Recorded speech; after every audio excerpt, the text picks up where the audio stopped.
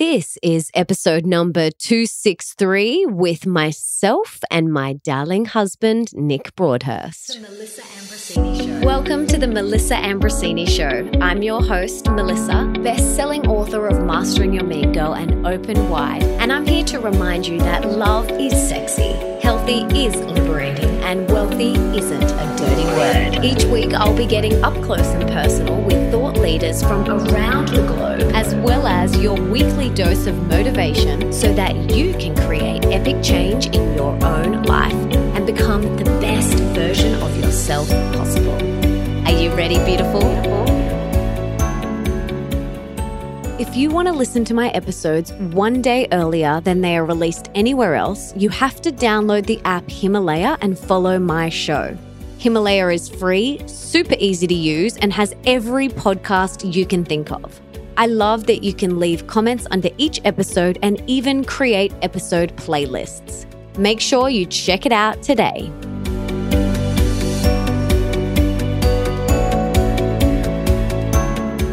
Welcome back to another episode of Yin and Yang Q&A with my husband, Nick Broadhurst, who has been on this show so many times he does not need another introduction. So make sure you go and listen to all my other episodes with him and the two other Yin and Yang Q&As that we have done before.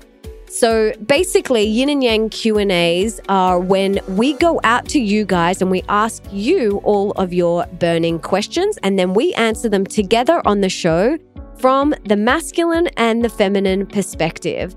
And you guys sent us in so many questions. We got through all of them. It took us a while, but we got there.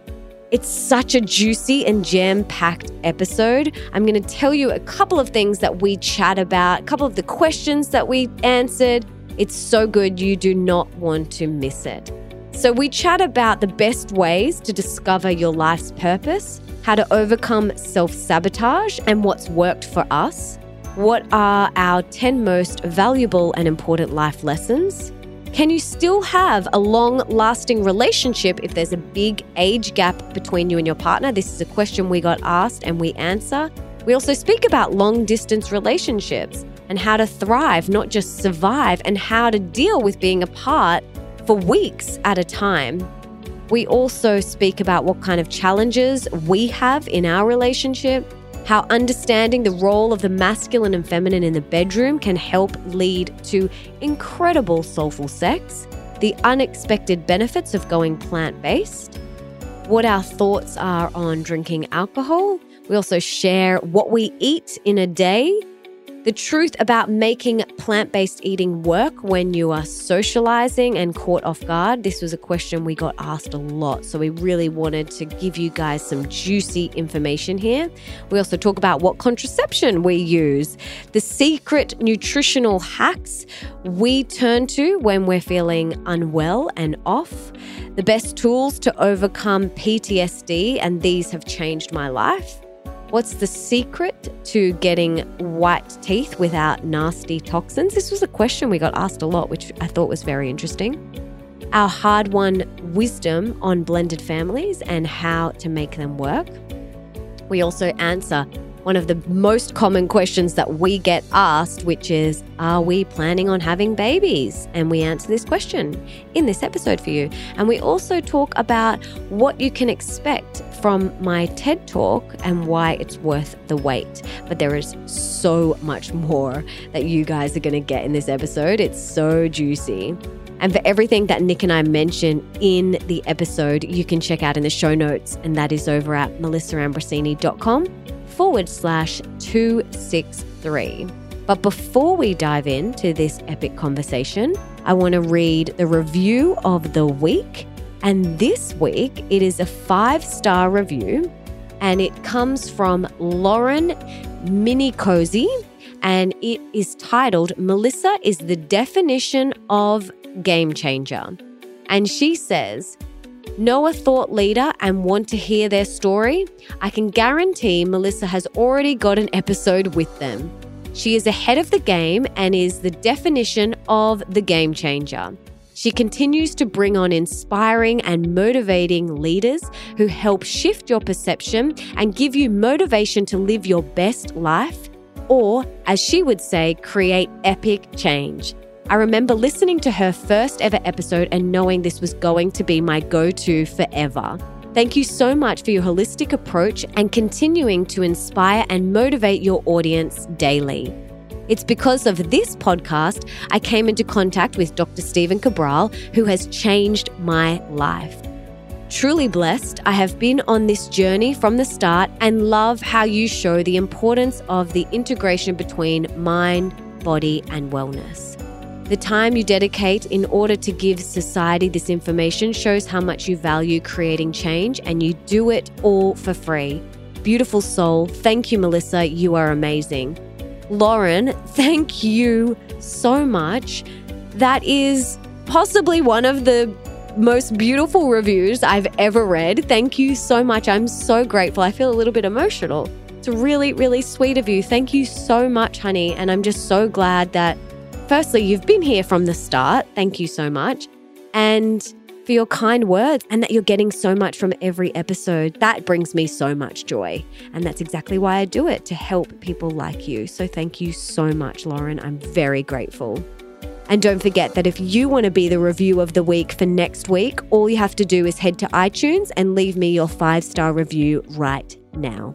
And now, without further ado, let's bring on my gorgeous husband and let's begin this yin and yang Q&A with myself and Nick Broadhurst.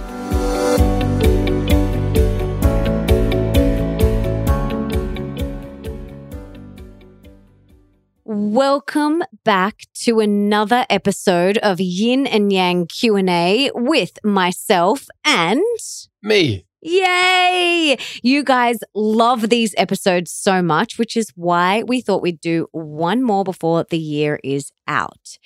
So we got over 100 questions in 24 hours from our beautiful Instagram family, and we are going to try and dive in and get through as many as possible. Sounds good to me. Yes, I'm so excited. We've kind of broken them up into different areas. So we're going to dive in, and Yin and Yang Q&A is all about giving the yin and the yang perspective on each situation or each question. So if you have never listened to a Yin and Yang Q&A episode, go back and listen to them because they are so deep and juicy, aren't they? They're fun. Love them. They're so much fun. Well, thank you for being here. Thank you. Actually, I have a question for you before we get started. Mm-hmm. What did you have for breakfast today? Oh, well, I have been having this beautiful, delicious smoothie, and it's Saturday morning, and I decided to mix it up and have oats. And they were really watery and they weren't very good, were they? I said to her, I've made thousands of bowls of oats and never has one tasted bad. And somehow, I don't know what you did, but I don't know. This one did not taste very good. How do you make oats, blueberries, maple syrup, and papaya taste bad? I don't know. I don't know what I did. I was trying to cook a curry at the same time, and I don't think all my love and attention was on it. Well, the curry does smell really good. And we're having actually former guest of the show coming for lunch today. Yes, we're having Andy Mant, who is the owner and creator and founder of Blue Blocks, the blue light blocking glasses. He's coming over with his beautiful partner today for lunch, so we're cooking up a feast. Awesome. Can't wait. All right, darling, let's dive in. We've got some life personal development type questions. And the first one is, how do you find your life's purpose and passion? They're different things, are they? Are they different things? Yeah, I think they're possibly different. So we've spoken about this quite a bit. And for me personally, I always like the simplification of this down to what we all have the same purpose. And our purpose is to be of service, because nothing feels quite as good as when you are not even helping others, but doing something to be of service. It could be smiling at someone. It could be being involved in a charity. It could be just doing something kind, a random act of kindness. It could be helping animals, cleaning up the beach. One of the things I love is cleaning up the beach, you know? So I think, first of all, if we can simplify this question by saying that, well, we all have the same purpose. We're all here to be of service. And how we do that through, hopefully, our passion, which is the other part of this question, right? I love that simplification of it. Your purpose is to be of service, and you do that through your passion. So whether that's music for you or writing books for me or podcasting, find the medium in which you can be of service. Might be pottery, it might be dancing, it might be creating art. Find those things that really light you up. You actually don't even really need to find them. You just need to dig deep within yourself and uncover them. Because sometimes as children, we get told that we can't make money from our art, and we put our passions on the shelf up the top to collect dust. But I want you to get your passions down from that shelf, dust off the dust, and start to incorporate that into your life. Do those things that really light you up, and then share that with the world and be of service through your passion. And to give an example, it doesn't have to be something grand. You may be someone who loves carpentry or gardening. Let's take carpentry, for example. And let's say you make a living out of carpentry and you happen to make furniture. And that furniture brings people a lot of joy. When you deliver it, you can see the smile on their face. Or if you're a gardener and you go in and you love being with nature and getting your hands dirty, and you love walking away and seeing how it makes people feel to see their garden looking beautiful.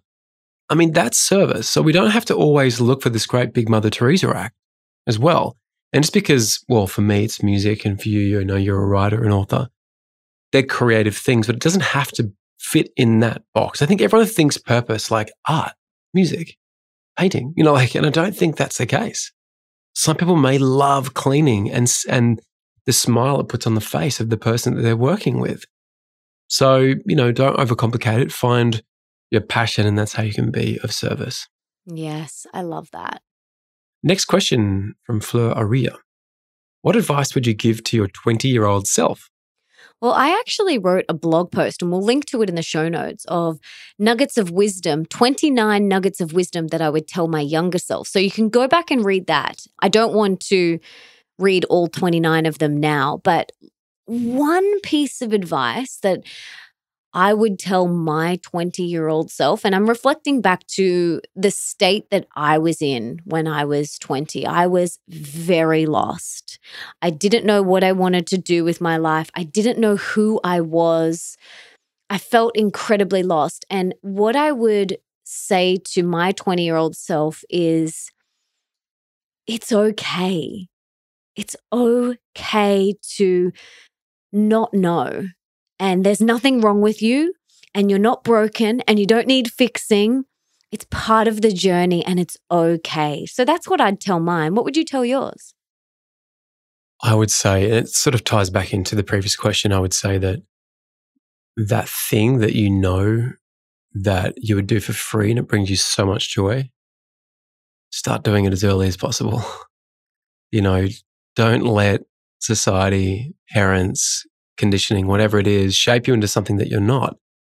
We often meet friends who were a lawyer, for example, like Sarah. She was a lawyer, and now she has this amazing matcha maiden and all these things that she does. And it's very easy for us to think, well, I need to get a real job, I need to go to university, and I need to do this. But if you know there's something else that just brings you so much joy, like the earlier you start, not that I regret it, but I wish so much, even though in my early 20s, I was in Sneaky Sound System, I was doing music. It wasn't really my music, but I wouldn't take it back because I had a great time. But just get into it. Go for it. Yeah. Dive in. Don't let, what other people think you should do get in the way. You just dive in. And read The War of Art by Stephen Pressfield as young as possible, so you can identify the resistance and get over it as quickly as possible. Yes, such a good book. Another question from Fleur. What are your thoughts on human design? Have you looked into your chart? Okay, so yes, I love human design. I'm a generator. Nick is a manifesting generator. And I've had my chart read by Jenna Zoe. She is the human design expert, and she's incredible. So I can't wait for you guys to listen to that. But if you haven't looked into human design, I highly recommend you do, because it's just one of those things. It's like all of those personality tests. You just kind of go, that's interesting, or that's why I am the way that I am. Yeah, I haven't gone deep into it, to be honest. I know that I'm a manifesting generator. I've had different people offer to do my chart for me. And I know, Melissa, you've done it, I think, for me as well. But I'm not super clear on the whole concept, to be honest. I just haven't gone into it. But I have read The Gene Keys, which has a similar flavor to it as Human Design. And I found that really, really interesting. Really, like that really resonated with me. The Gene Keys is a book and it's a lot of fun. It's like sort of unlocking yourself. It's really interesting. You'll have to listen to my episode with Jenna. All right. So nesting with grace and love, who I see a lot on Instagram, actually. You send me lots of questions. I appreciate it. You're a good woman. What's the most epically fun thing you've done this year that's outside your comfort zone, Melissa? Oh, that is such a good question. Outside of my comfort zone. While you think about it, I'll just say that I actually don't think I've done much this year out of my comfort zone. So when I saw this question, I was like, ooh. I know. I kind of thought the same thing. Am I pushing myself? Not pushing myself in a bad way. Like, am I stretching myself enough? We're both looking at each other with these like grimaced faces. I think we're realizing, oh my God, we haven't stretched ourselves. Maybe we haven't. But that wasn't my intention for this year for me. My intention for 2019 was Operation Relaxation.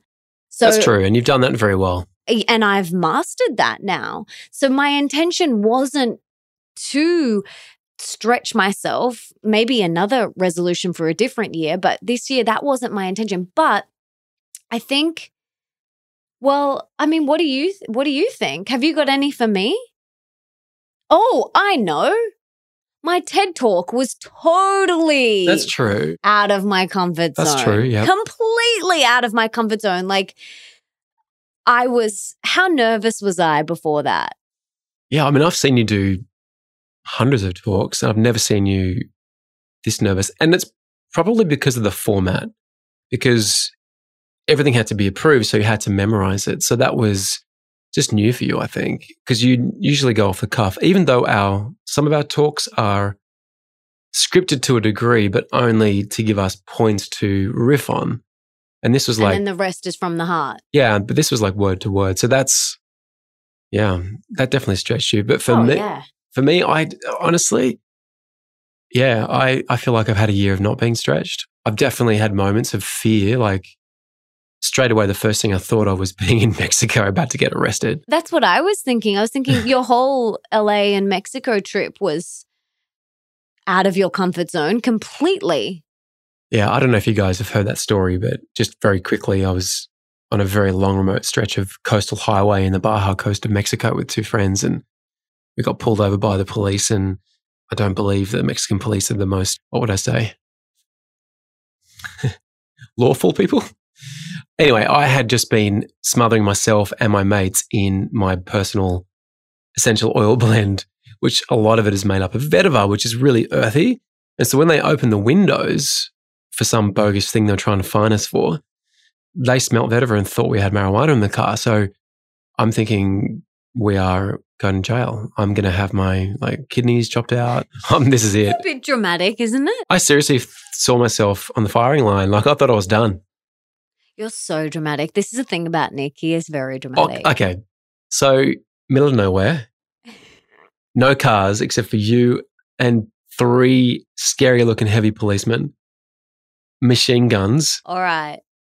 Okay, let's just paint the picture there. It's pretty scary. That stretched me, but next year is definitely going to be a year of stretching for sure. We're super excited about the book we have coming out, which we'll talk about more in a minute, but also another live tour together, which is going to be an up-leveling of the Open Wide Tour, something completely different level. And bigger and exciting.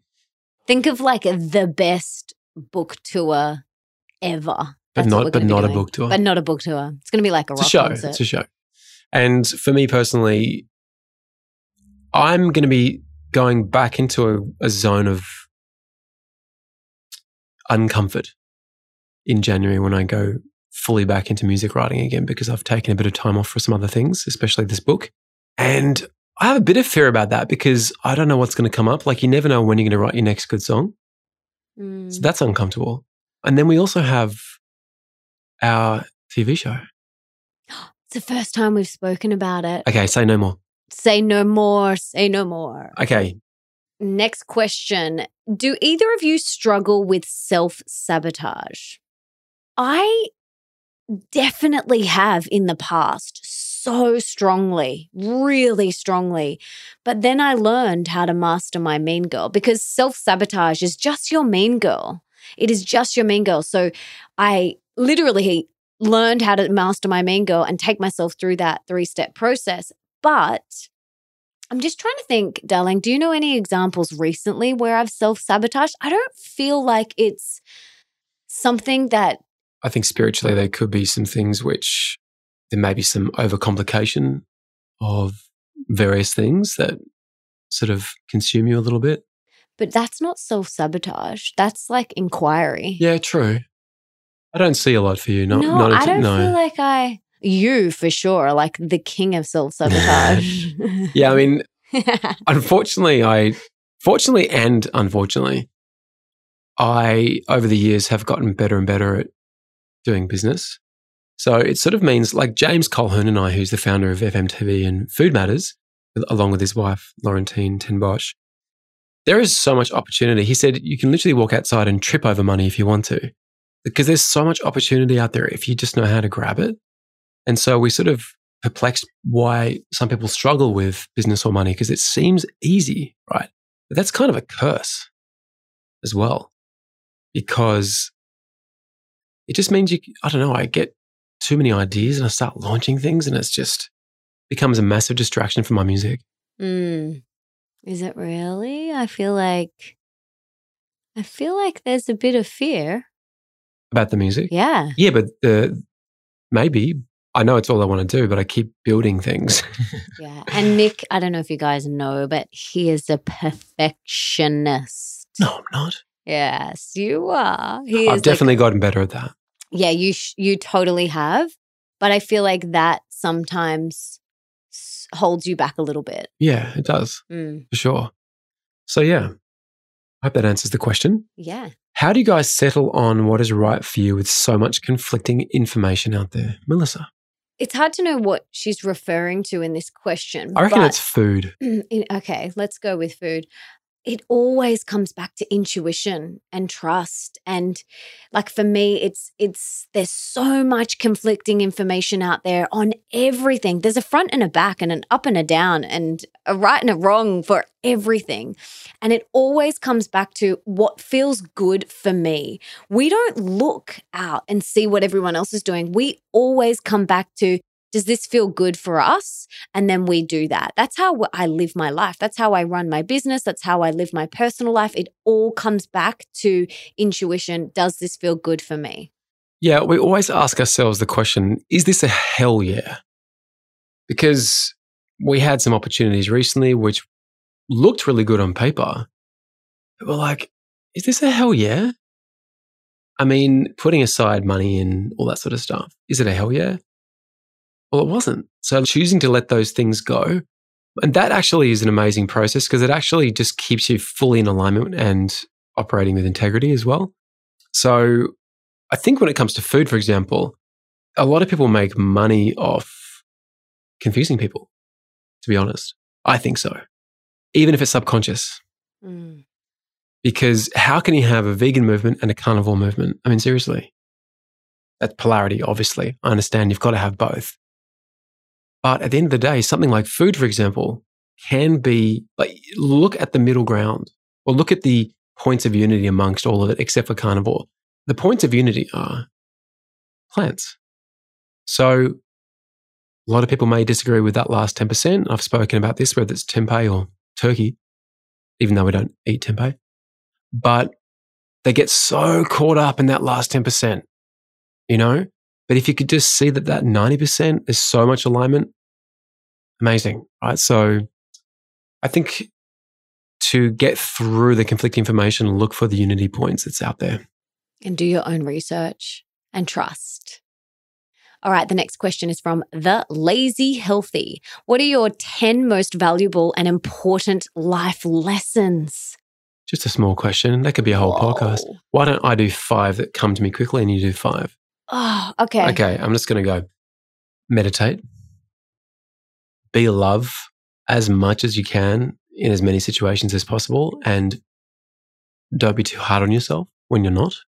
Coming back to what I said before about advice to my 20-year-old self, whatever that thing is that you know you love so much, do it. And trust yourself. Understand the role of the masculine and the feminine in all things, especially relationships within yourself and with other people and your lover, your partner.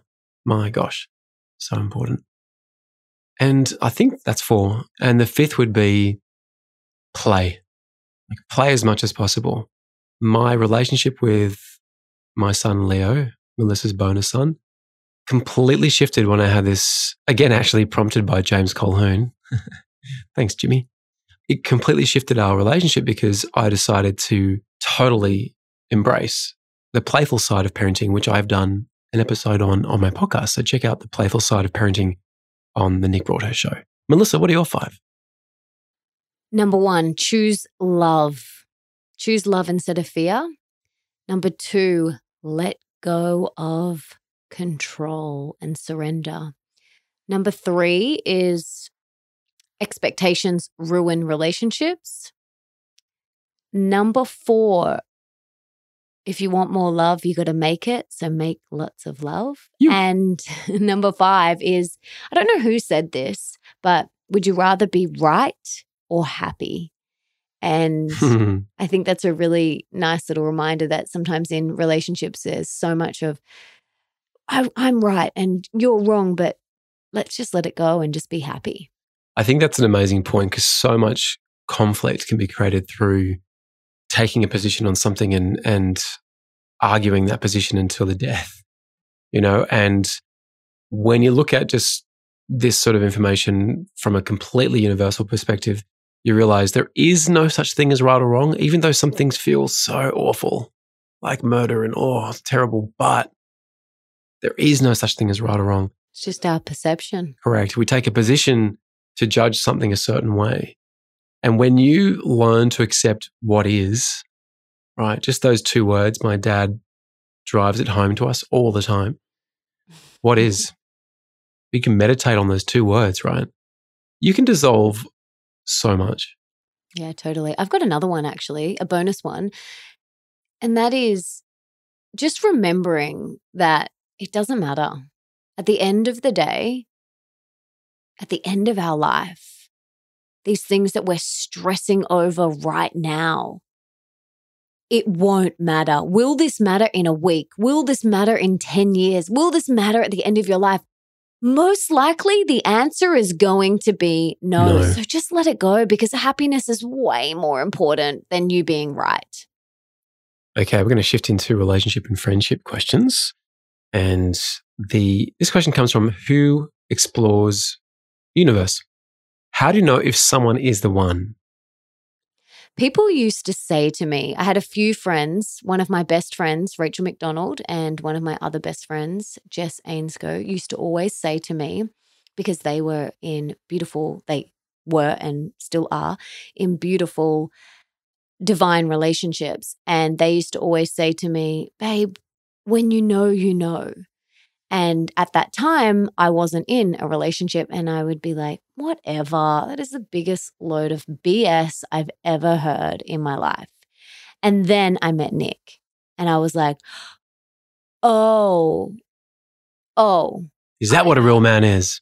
Oh, I know. Oh my gosh. And I remember calling both of them and saying, I know. And they were so happy for me and so stoked for me. So I think, how do you know if someone is the one? You just know deep in your gut. You know. I've been in other relationships and I've questioned the whole time. I'm like, this isn't the one. But I stayed. I stayed for 3 years in some of them.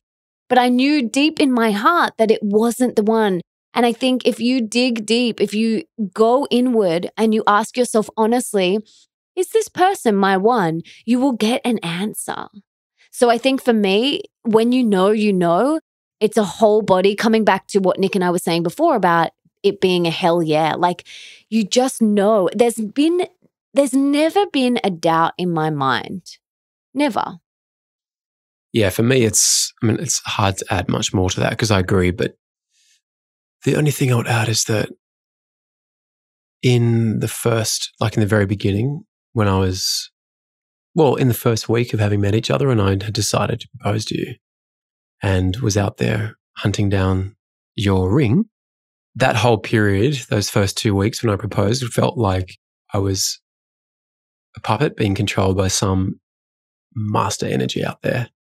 I was just being directed I was being directed. It was just the weirdest feeling ever.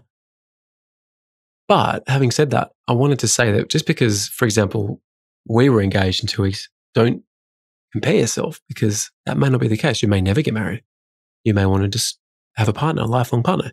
You may take a year to get married or whatever. It doesn't really matter. Don't compare yourself to other people and your story with other people's stories, because you may meet someone and is it possible, Melissa, to not know straight away and then to really know? I don't know, because I haven't experienced that. All I can do is speak from my experience, and my experience was every relationship before you, I knew that they weren't forever. Question marks. Well, no, not question marks. I just knew it was for a period. I knew for every single, and I'm being really honest with myself, I knew that they were just for a period, for a season, And then when I got with you, I knew straight away. I was like, oh no, you're my one. I just knew.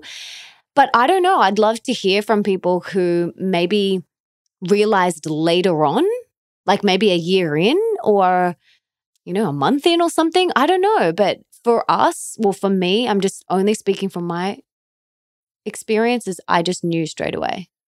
I might be wired slightly differently, because in my serious relationships, I kind of thought they were. But did you know deep in your heart, because head and heart are different. Do you know what I mean? I think for one of them, yes, I think I probably did deep down know that. Know what? That it wasn't right, but I was operating from fear. So I was so fear-based that I didn't even want to look at it. Yeah. See, it was covered. It was buried. It was really deeply covered. So I was like, this is right. It's the one. It's right. It's right. It's right. It's right. Like convincing yourself.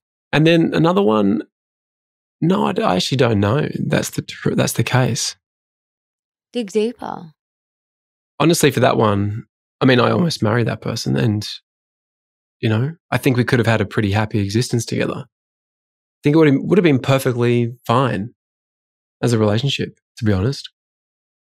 But that doesn't mean that she was the one, because you are. So, and then another one, I think I never thought about it for some reason, So it's been different, but when I met you, I knew the difference.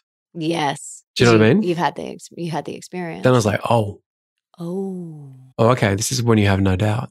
Yes. And that no doubt definitely is amazing when you hit challenges in the relationship, because I can always tap into that and go, oh, yeah, it's all good. Like, we're not going anywhere.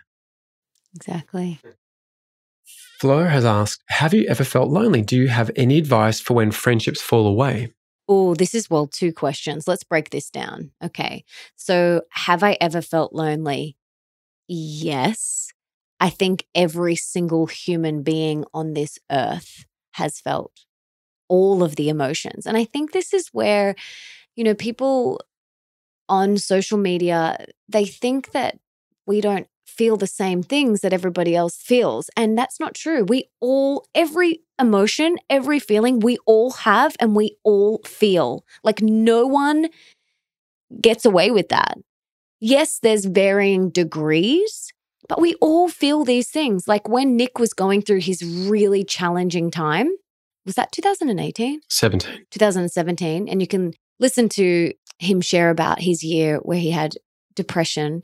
But that year, I felt really lonely because my husband he couldn't be there because he could barely be there for himself. So here I am, married to my soulmate, married to the love of my life, and I still felt lonely at times. So yeah, I just wanted to say that. And then, did you want to add anything, babe? After my divorce, I felt intensely lonely, really lonely. Baby. that was the loneliest period, I think, in my life. I also had my heart broken once in Germany. I was living in Germany and all of a sudden I just found myself basically on my own in Germany, nowhere to live. And you didn't know anyone. And I didn't know anyone, didn't speak the language. Oh, I sort of spoke a fair bit of German actually, but that was really lonely. Have you ever felt lonely in our marriage? Yeah, for sure.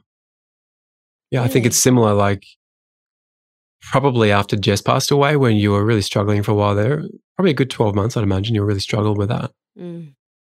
You could even say it was sort of PTSD style of. Oh, it was definitely PTSD. Yeah. Yeah, there was moments where I was pretty lonely because I didn't really have you.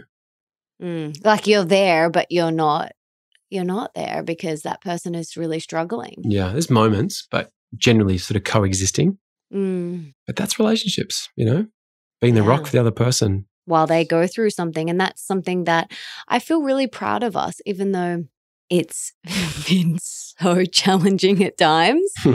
But, after Jess passing away, you held space for me so beautifully. Like you were my rock and I couldn't give much because I could barely give to myself. And then when you went through your challenging time for that year with depression, I was there for you. And I think I'm really proud of us that we've been able to hold space for each other during that time. That doesn't mean, guys, that it was rainbows and butterflies. It was really challenging at times, but I'm really proud of us for moving through that.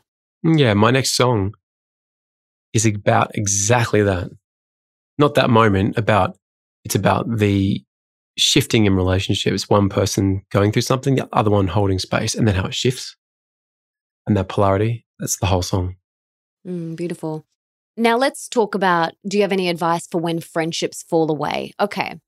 So there's this saying, people come into your life for a season, a reason, and a lifetime. Or a lifetime. Or a lifetime. A season, a reason, or a lifetime. And I am so loyal. Like, I am incredibly loyal. So, like, when you're in my life, you're in my life. And, like, I love you hard. But that many years ago was really quite challenging for me because when people would shift and fall away, I would take it really personally, not knowing that it was maybe just a season or maybe just a reason. And that's okay. It's okay to have friendships that come in and then they move on. It's okay. I think what we need to remind ourselves is that we just have to love on everyone so hard. Just love on everyone so hard because everyone's going through their own things and all we can do is just give love. But yeah, I mean, I felt friendships dissolve and morph into something else, and that's definitely pulled on my heartstrings. But I do remind myself that it's just one of those things in life, it morphs into something else, and that's okay. I also think that when someone pushes you away, not just like drifts away, but pushes you away. For us, this has been a personal lesson, but I think you need to tune in to that person and possibly see that as a cry for help. Yes. It's been a hard lesson that we've had to learn. Yeah. And I think also just practicing crystal clear communication. Like there's been conversations I've had with people, and said, I feel really sad that our relationship has morphed into something else when we were so close. And this one girl said to me, yeah, me too. But it is, and we kind of both got off the phone and we're both just like, but it just is what it is. And that's okay. What is? It just is, exactly. So be okay with it and just pour your love and energy to the people who are there in front of you. Okay, so we've got another question. Does a 10-year age gap matter in a relationship? So we actually have an 8-year, 7.5. We sort of say 8. It's easy to remember. 8-year age gap between us, and it's a complete non-event. Don't even think about it. I think if you think that a 10-year age gap will matter, then it will matter. It's the power that you give it. I know some people who have a lot bigger age gaps than that, and they're really content. Just out of interest, given this is yin yang, how many relationships have you seen where it's, life partners, soulmates, where it's the other way around and you've got the man who is younger by 10 or more years? I don't know any. Do you? No. Well, I know people who are in relationships like that. Oh, yeah. We know people who are in relationships like that, for sure. It's just super not common, right? Yeah. Really uncommon. Yeah. Wonder why that is. Yeah. I feel like, Is that because from the feminine, I'm not saying female, but from the feminine in terms of energy, always seeking that security and stability? and maybe, And then there's maybe a perception that an older masculine, which is the masculine energy, not the male, because it could be same sex, 2 women or 2 men, same thing plays out, that they seek that in something older. I just wonder whether that's a thing. yeah. I don't know. But I think if you don't make it a thing, then it's not a thing. But if you do make it a thing, then it is a thing, you know? Okay, so Jesse Brewer has asked, how do you deal with your relationship when you're apart for longer? Different routines, focus, etc. Well, we spend sometimes 2 weeks apart, which is our absolute max. Frequently. So Yeah, frequently. during the school term, it's 2 weeks on, 2 weeks off for us. Which will change next year because we've done that this year and it sucked for me. It's only changing because Leo's going away for 6 months. So, and I'm going to go to Sydney a bit more. Okay. So, yeah, it's work. yeah. It's also beautiful. There's polarity, you know. It's pretty fun. Hard and then it's also beautiful because when we come back together, it's like we're newlyweds all over again and we have the best time ever. And of course, I'm getting this super intense quality time with Leo. Yes. During very important years of his life. So even though, you know, I'm not with his mother anymore and I see him half the time, I actually get probably more quality time than any father I know who's actually with their kids all the time. Well, I know some who actually get a lot of quality time. I shouldn't say that, but in general, I would say I have a lot of quality time with Leo because it's just usually us together. Yeah. But that's an amazing piece of polarity. Well, it has been this year. I think from the masculine perspective, and because I have so much happening in Sydney when I'm down there with Leo, like I'm doing daddy duties, like I'm cooking and cleaning and sport and pick up and drop offs and, you know, like I'm doing my thing. And then by the time I go to the gym and, you know, do my work, like parents know what it's like, you know? So I'm sort of in that very masculine energy, like getting stuff done. Because during the day, I've got smaller windows, so I'm just smashing stuff out. So when I'm away, I don't tune into that as much as Melissa. Whereas Melissa's here twiddling her thumbs sort of in Noosa. Not twiddling her thumbs, but... I don't have like you to look after or... No, but you might FaceTime me and you'd just be like on the couch having a nap in the afternoon. It's like, I don't have time for that. Well, I do, but, you know, I have other things to do. So there's definitely challenges in it and it comes probably more from the feminine, I'd say. Yeah, and I think, you know, FaceTime is amazing. We do daily FaceTimes at the same time. And this has been an experiment for us this year, which we've realized is not ideal. And next year I'm going to be going back to Sydney with Nick and then Leo goes away for 6 months. So for the first 6 months, it won't be like that. So yeah, I think anyone who deals with long distance or time apart from your partner, you definitely have to schedule in FaceTimes. I think that's the best thing at the same time every day if you can, just to check in. Yeah, we do lunch and dinner and 7:45 p.m. at night. Yeah, we do the same time. And then also like sending, you know, once a day we'll send a beautiful message to each other. Yeah. Literally it's in my things, my app, like to remind me to do something nice because that's just, I need a reminder. Yeah. I'm thinking of Melissa, but often, I don't know whether it's a masculine thing, but I often just forget. Yeah, see, maybe it's a feminine thing. I don't need a reminder. Yeah, because feminine's more nurturing. Yes. Right? So, and I have generally a low need to nurture anyway. Mm-hmm. So he needs to put a reminder in to send me a beautiful message. And when he does, those messages are divine, like they're the best.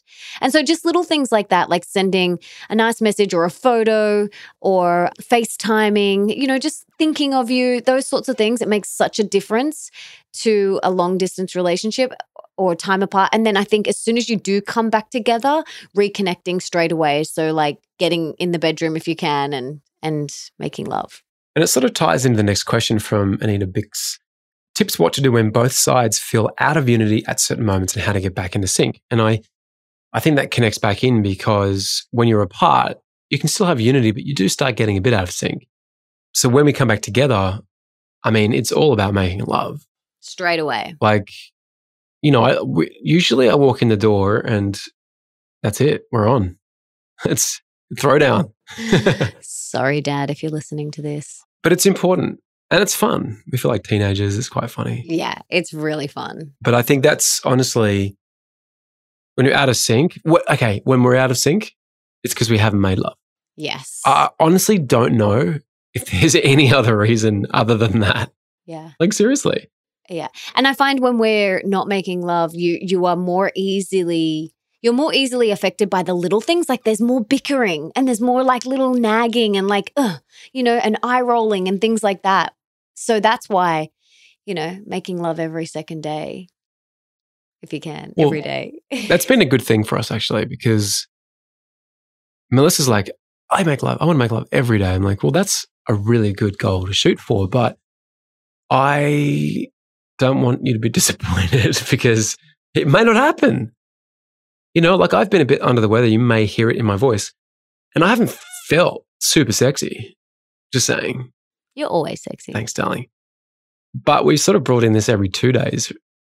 And it's become a habit. And it's really funny. This morning, Melissa pulled out her app. What's it called? It's called Period Tracker. Period Tracker.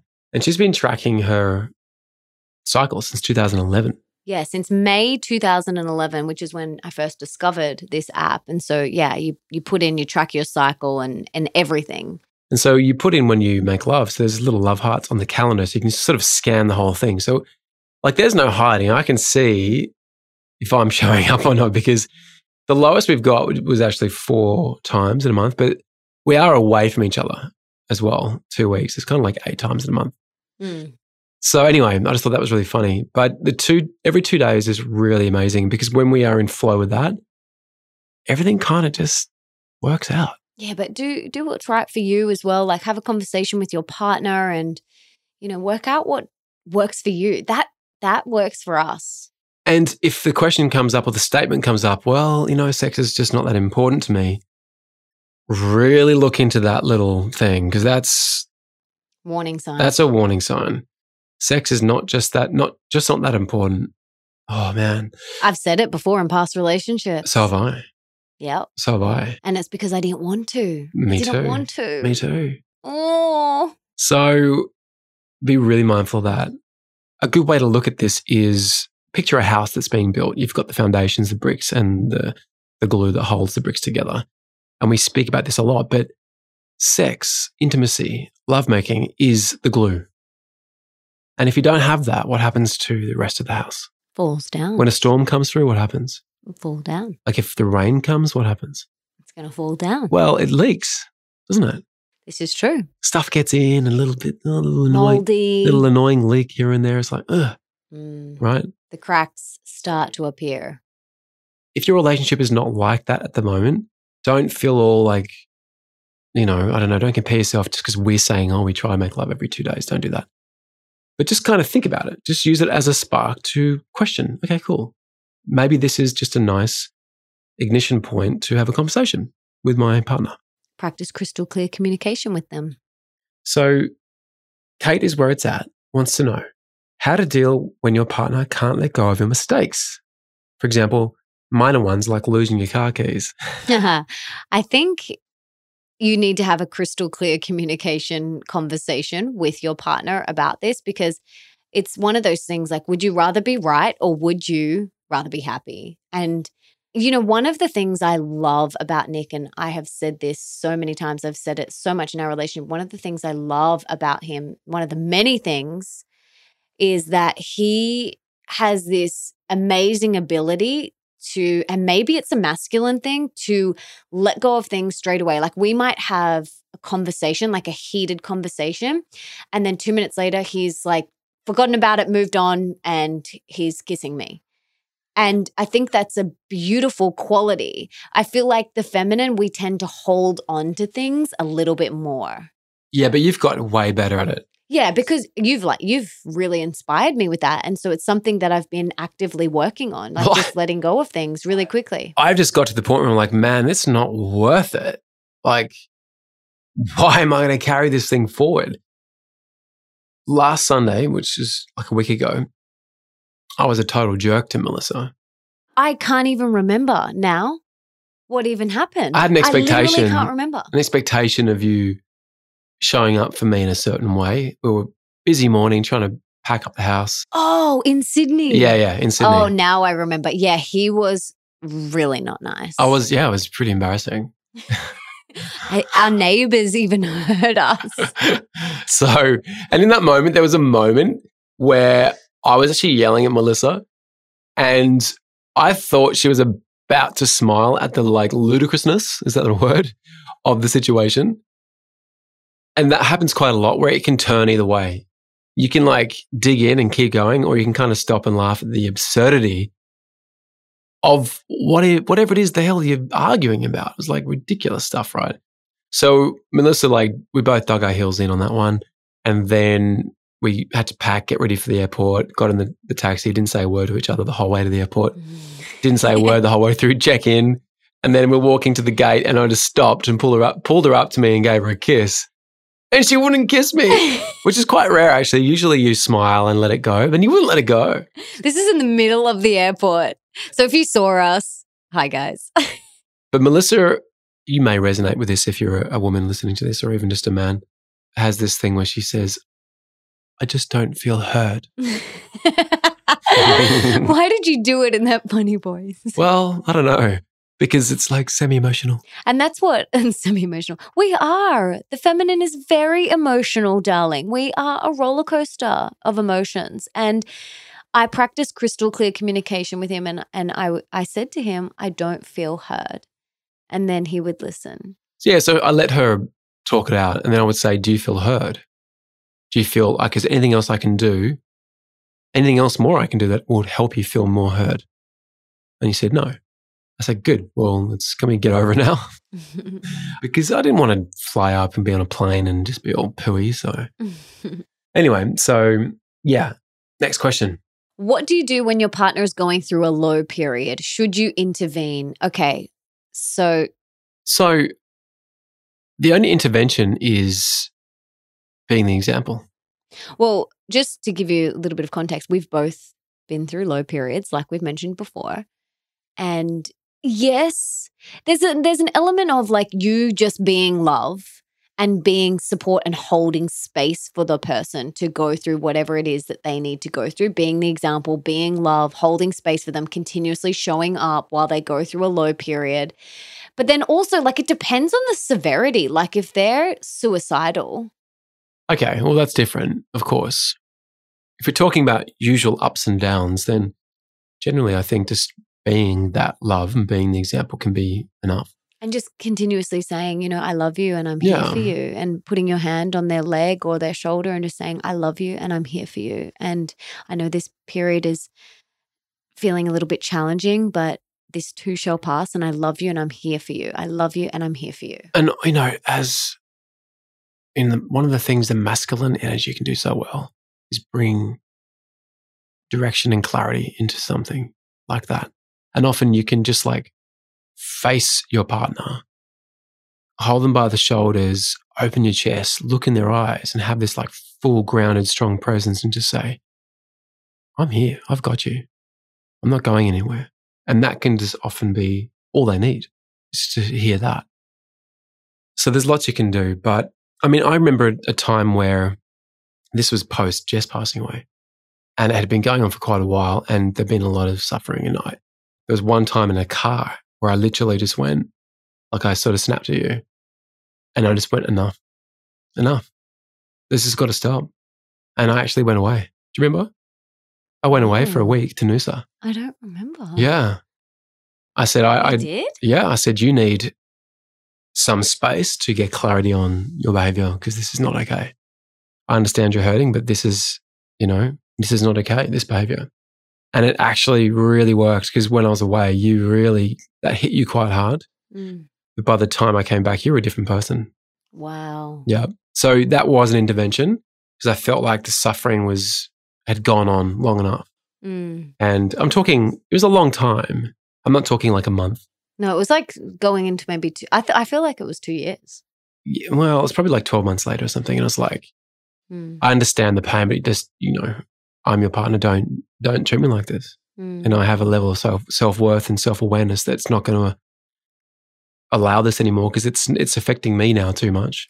And something that's really powerful is pattern breaks, and that's what you did. Right, you did a pattern break. So, you can always help someone with a pattern break by, taking them away or, I don't know, just shaking up their everyday routine and their environment. That could really help. Okay, I agree. So Lil Joe M595 asked, what kind of challenges do you meet in your relationship? Well, I feel like we've shared a few, but I think, this year it's a challenge, but it's also been amazing, and that's being apart, because it's been a challenge because you're not physically there, but then it's also been amazing because I feel like our relationship has just gone so much deeper this year. Oh, we're in a completely different space. I remember in January, we were not in a great place, actually. We're just having one of those really down periods together. In fact, that was a time where I stepped in and intervened a little bit with you. Yeah. I remember in the bedroom. I can remember clearly. Yes, I remember that one. Yeah, what I did. Not talking about sex and talking about intervention in the sense that I put my foot down and I basically like closed the door. Leo was home, so we like closed the door. Like 2 hours. We had to have a conversation. Like a 2 hour long conversation, and I was just super firm. I literally was like, no more. Yeah, and we had a really beautiful, crystal clear communication conversation, that went on for 2 hours, and we got so much clarity. Heaps of clarity. Because I think I wasn't saying things because I was afraid of the reaction, and then I was like, okay, well now, not saying it's so bad that I've just got to say it. Yeah, and we both got to express what we needed to express. And these periods tend to only be like a month or so, but they can be pretty, like the normal ups and downs could be like a bad month or something. We've had longer periods of like, because of an intense thing, like I had depression, you had Jess passing away and stuff like that. Yeah. So yeah. It's a challenge, but it's also been a gift. But that's relationships. And that's polarity. There's polarity in everything. There's yin and yang in everything. We've been speaking a lot about challenges, but what about the it's good been stuff? Such a gift. That has been such a gift because we have gone so much deeper in our relationship. I feel like in our communication, like I feel like this year we've graduated from high school and gone to university. Kindergarten, what are you talking about? I feel like still in kindergarten. We're in year 1, babe. Oh, geez. Whoa. Okay. Well, we need some space to grow. Yeah. Got a long way to go together. And we're students for life. This is the thing. Like we are always reading, learning, growing, attending seminars, listening to podcasts because we want to be the best version of ourselves all the time. We want to continuously grow and evolve. And in order to do that, you need to be a student for life. Yeah, babes? Yeah, I'm with you. Okay, so try, bike and swim wants to know how to handle one another if one or both is in a bad mood. I feel like we've kind of spoken about this. Yeah. I think, we have this thing where we say that someone has always got to be the bigger person. So if we're both not feeling 100% or if we're both in a bad mood, like there's someone who is feeling a bit better and it might be just like 2% better and that person has to be the bigger person. We can give an example. Actually, this was literally yesterday. So, okay, about a month ago, I got some sort of really nasty gut infection. I went from literally totally on fire, like feeling amazing, probably the strongest, most muscular, best digestion, everything I've ever had, clearest skin, clearest eyes, like just amazing. And I literally one day said it and I was like, I can't believe I feel the best I've ever felt, which is a really dangerous statement because that's like taking a position, right? And when you take a position on something, you often can manifest the complete opposite to dislodge you from that position. That's the universe's way of teaching. No joke, 3 hours later, I was crippled in pain in my gut. And then literally my guts were like Chernobyl, right? It was so bad. I could fart at one end of the beach and I could clear the entire beach. It was freaking disgusting. I don't know what happened. It was like E. coli or a parasite or something. Got in there and created a mess. And, so just in case you think that we're all shiny and perfect, trust me, last month has not been that way. So I had about 3 weeks of trying to move through that gut thing, right? And it really dragged my immune system down. So then I got a cold, which you can probably hear now. But through the whole thing, I definitely hit a low point where I was like really frustrated because I felt like I was feeling so good and blah, blah, blah. And now, but I've cleared that gut stuff, but now I've got the residual effects of it. And I woke up yesterday morning feeling just really heavy and just kind of hungover almost. And I was just like, okay, what is? It's cool. What is? And I was really proud of myself for just being in the space of accepting what is. And I wasn't like bouncing out of bed feeling amazing or anything, but I was just like, cool, this is what it is. And then Melissa's like all hooey and grumpy and stomping around the house. I'm like, what's wrong with you? She's like, I'm just tuning into your energy. I'm like, baby, if you knew how proud I am of how I'm showing up for myself right now by not judging this situation and just allowing and trusting my mind, body, spirit, and soul to do what's best for my growth and evolution. Like I was so proud of myself. And here you are, much easier for you feeling all great to be the bigger one. And I said to you, in this moment, I need you to be the bigger one right now because I'm really proud of how I'm behaving. Yep. Great story. All right. That's quite the story, wasn't it? Yes. Okay, so the point of that was, being the bigger one for the other person when they're down or flat. Yeah. Okay, next question. Elise, how would you describe the masculine and feminine energy to someone who has never heard of the concept? Oh, we love this topic. So good. Okay, so I talk a lot about this in my second book, Open Wide. So I would highly recommend reading about that there. So the masculine and feminine energy is basically the yin and the yang, and everyone has masculine and everyone has feminine. That feminine energy is more of the softer, flowy, creative, spontaneous energy. The masculine energy is more stronger, firm, directional, getting things done. So if you want to visualize it, visualize the masculine energy like the flagpole and the feminine energy like the flag that's kind of waving and dancing around the flagpole. So that's how I would describe it. Do you want to add anything? Yeah, I think that gives you a picture of how it is. And I think we've already spoken quite a lot in this episode already about how there's differences in different situations with different energies. And yeah, go on, Dilly. And even in a same-sex relationship, there is still masculine and feminine energy because we all have masculine and feminine within ourselves, and then you have it in your partnership as well. Yeah, that's right. And so if Nick is really in his masculine and I'm really in my masculine, we're going to butt heads. Well, that's generally, yeah, if you're in full-on work mode and feeling a bit cortisol-y and a bit sort of stressed out by deadlines or whatever, then we can often butt heads, and I have to soften a lot to bring you down.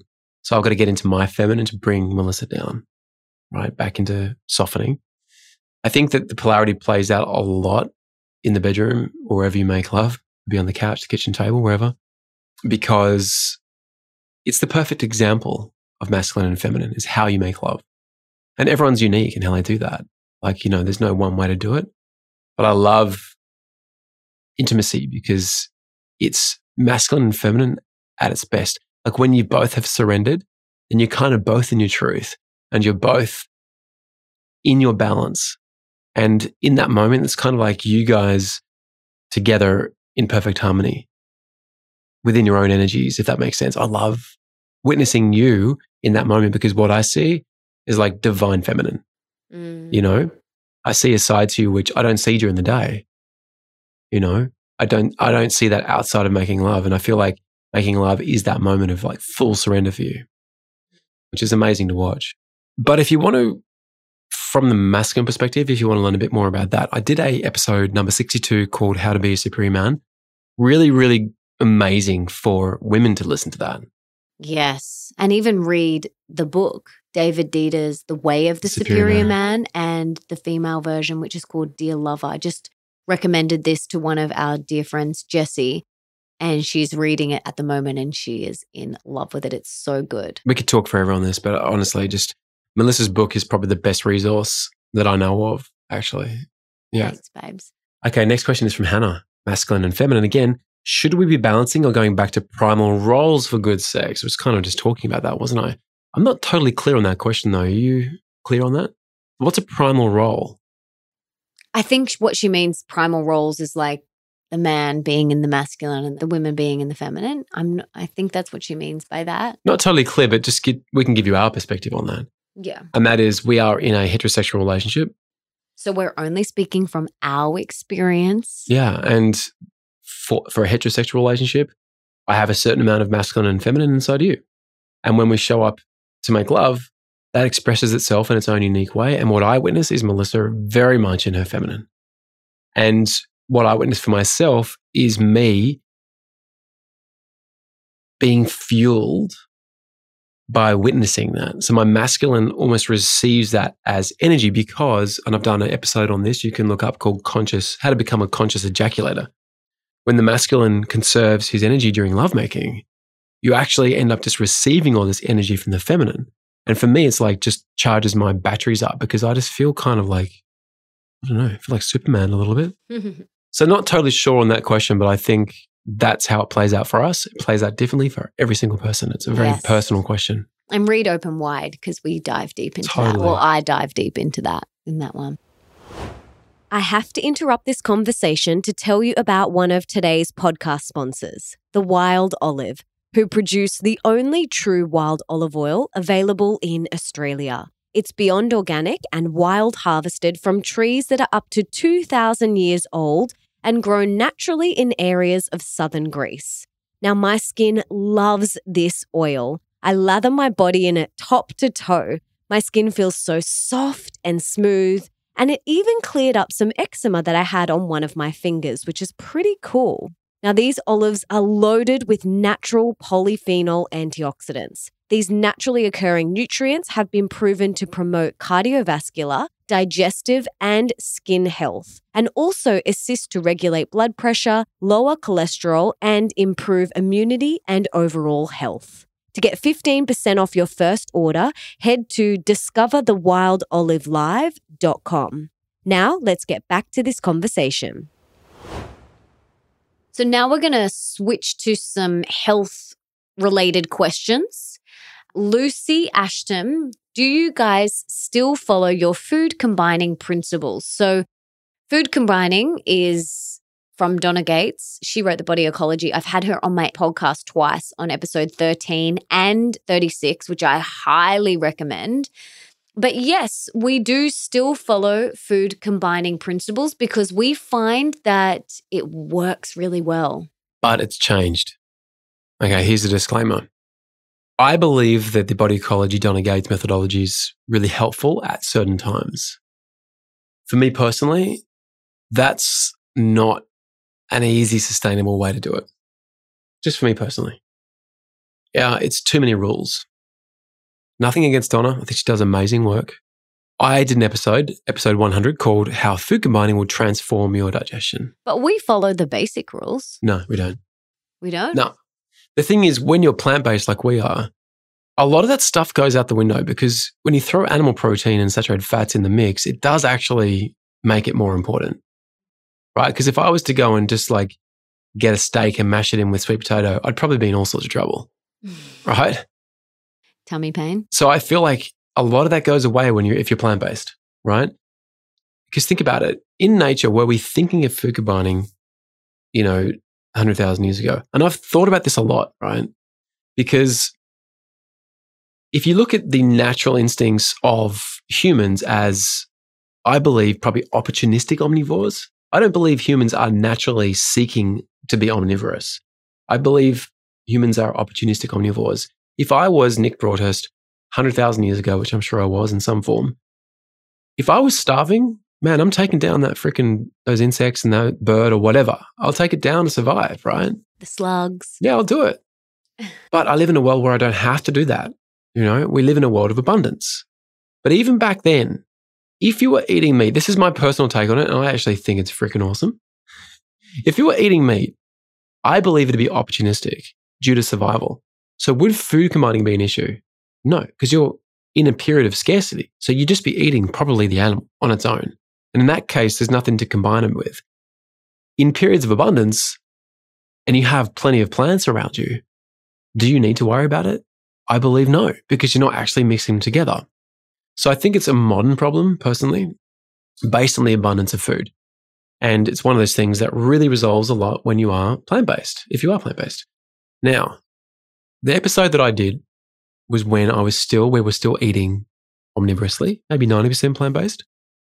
So I do talk about it, and I'll give you a quick snippet of it, just so you understand it. Think about hard to soft.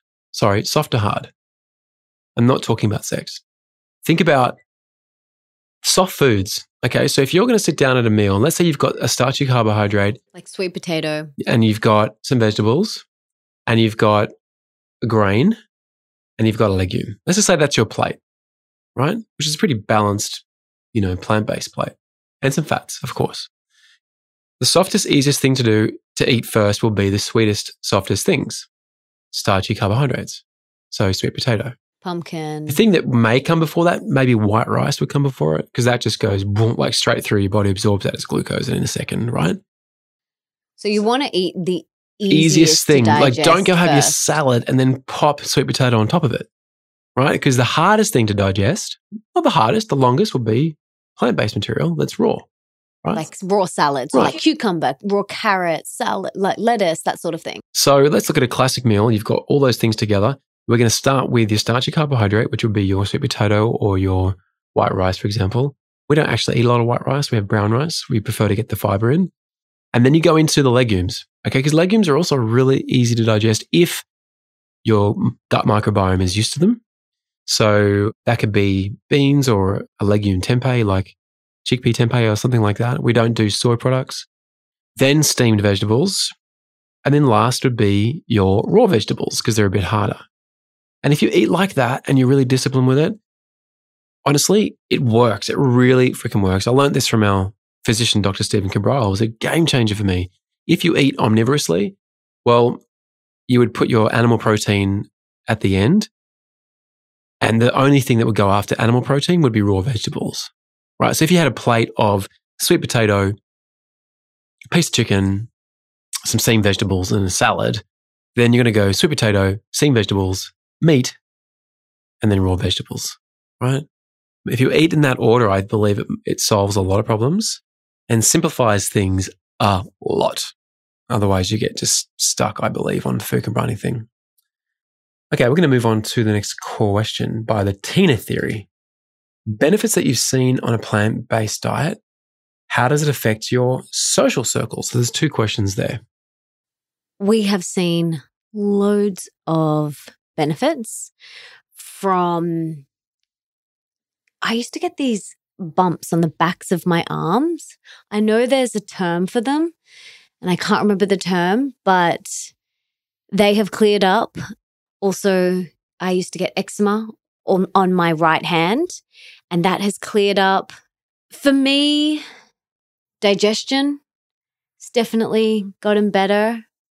Is there any other benefits that I have had? Well, you're talking physical benefits. Let's be clear on that. Yeah, I'm talking physical.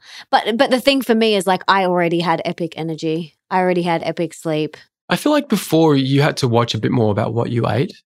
You're a bit more conscious of your starchy carbohydrates and those sorts of things when you had animal protein in your diet, because you were more prone to putting weight on in areas you didn't want to, like your legs, for example. Because I'm a pitta kapha. Yeah. Listen to my Ayurveda series 1 and 2 if you want to learn about pitta, kapha, vata, all the doshas and all the different Ayurvedic episodes on Melissa's show. I feel like now, like Melissa now, she's a demon for fruit. Like she's like... I used to have fruit fear. Full on fruit fear. And she had her first mango the other day in like literally, I don't know how long, 20 years or something. And she was like, oh my God, I can't believe how good this is. I'm like, I know, I've been telling you.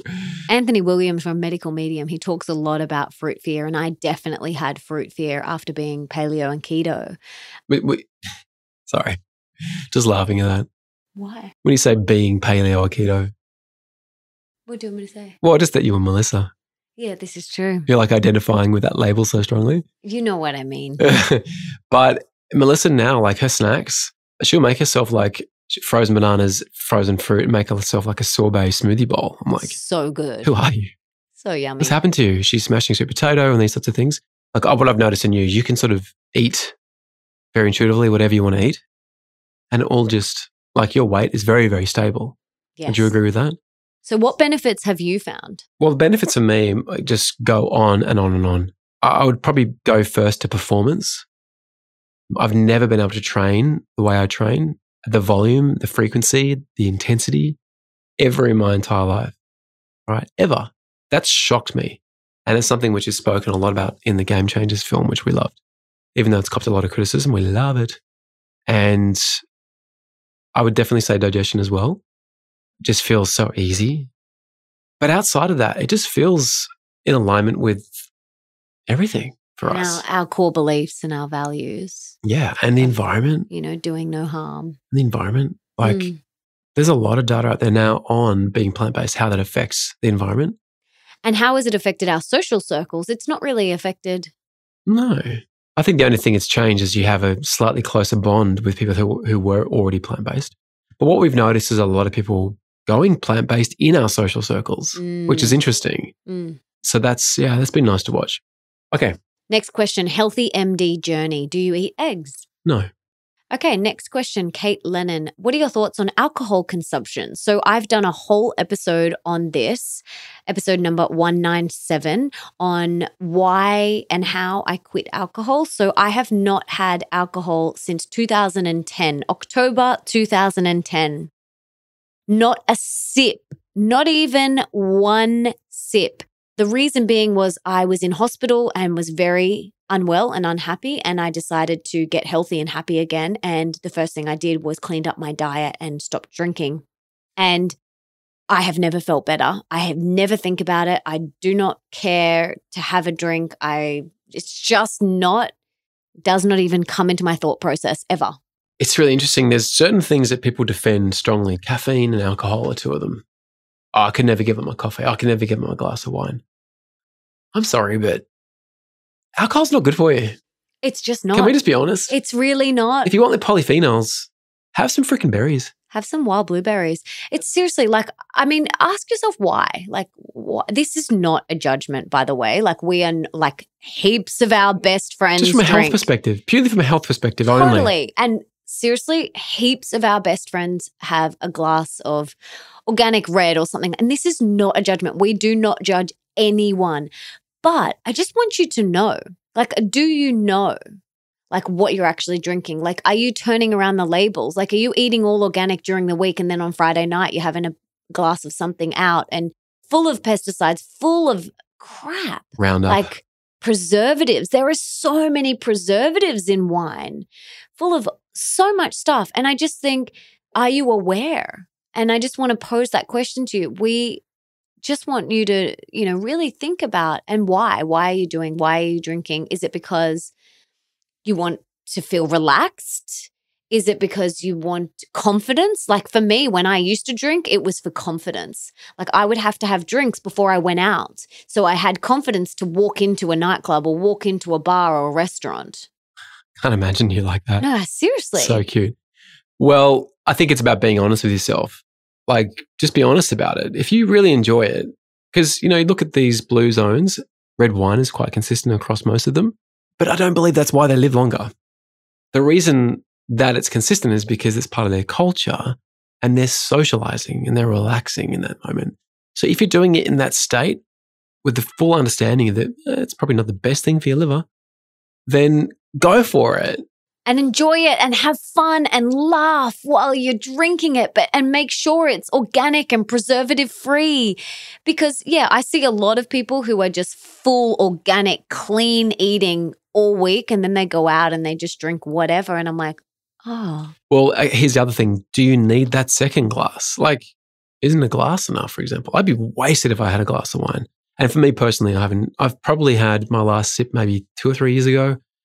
And maybe in the last 10 years, I might have had enough sips to make up a glass or two. So it's not no, I don't drink. I don't drink anymore, that's for sure. I just want to say one thing. In America, Dry Farm Wines company that tests all the wines for purity, mold, metals, pesticides, herbicides, and they recommend clean wines. They put together bundles of clean wines. Amazing company. Look up Dry Farm Wines. They have not found one single wine in America, even the biodynamic or organic, that does not have glyphosate in it. Whoa. So everyone's drinking glyphosate? Because glyphosate is water soluble, gets into the water table, evaporates, go back into the clouds, rains back down on the crops. You're kidding. No. Wow. Scary. Scary. Yeah. Okay, next question. What does a typical day of eating look like for both of you? We've done so many episodes on this and just rattle off quickly. Yeah. You go first, I'll go first. You know, for me, I'll have a smoothie in the morning or oats, and morning tea, I'll have a piece of fruit. For lunch, we have like veggies and roasted sweet potato and beetroot and pumpkin and maybe like quinoa or some beans and avocado and a beautiful dressing with tahini and some nuts and seeds. And we make like, right now it's summer in Australia and we're making these huge, yummy like salad bowls with like just everything in it. They're so delicious. And then afternoon tea, I'll have fruit smoothie. Like a fruit smoothie. Or just fruit. Or just fruit. And then dinner's the same. Yeah. Tiny bit more detail. Melissa's going to say no, but I'm going to give you a bit more detail. Because people want detail, right? It helps. I know when I was a bit lost, I wanted a bit more detail. So very quickly, I'll smash through it. Lemon water when we wake up in the morning. Half an hour later, celery juice. Meditation, yoga, all that sort of stuff. Breakfast. For me, at the moment, I get half a cup of oats and I soak them overnight with dragon fruit, berries, a whole bunch of seasonal fruits, fresh ginger, cinnamon, and I just kind of mash it all together into this thing, put it in the fridge and it defrosts overnight. How good does it look, darling? That's my breakfast. Lunch, as Melissa said, we often just do some sort of starch. So it'd be sweet potato. Or beetroot, or pumpkin. We'll usually do legumes at lunch. And as you mentioned, like salad, sometimes cooked, sometimes raw. For me, it's mainly raw. My digestion prefers a little bit more cooked. It's funny because it should be the other way around, but I'm loving the raw. But to be honest, it's the spinach that I love. Spinach just feels so good in my body. I'm similar. I do an afternoon smoothie. I tend to put in some sort of plant-based, like whole food-based protein because I'm working out in the afternoons. I'm trialing at the moment watermelon seed protein. Heard of that? No. That's all it is. One ingredient, watermelon seed protein. Just literally just taking the oil out of the watermelon seeds and it's just that. Pretty interesting. It's about as clean as you can get. And then dinner, yeah, we're sort of starting to swap over more to, as a protein source, more quinoa and millet and a different grain instead of having legumes twice a day. Nothing wrong with legumes. We're just switching it up.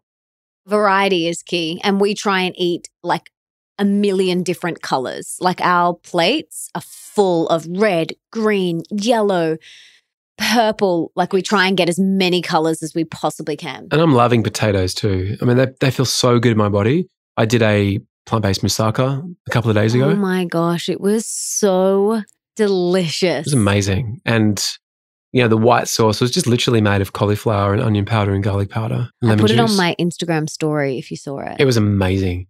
It actually tasted like there was, like the little corner bits were slightly burnt. It tasted like naughty cheese. I don't know how. Anyway, so that was our dinner that night. We mix it up. Sometimes we make treats. We might make a brownie as a dessert one day or whatever. Got curry cooking now. Yeah. So yummy. Yeah. Okay, next question is, that curry looks yummy. So I cook curry a lot because it's my favorite food. And then we've got another question about, you know, where can you guys find all of our delicious plant-based recipes? So I've actually got 3 of your favorites. 3 of my favorite recipes coming in a little promotion that we're doing in December. So keep an eye out for that. There's 3 videos of me cooking my 3 favorite recipes. But we have something, part of our TV show that Nick mentioned before that we're doing next year.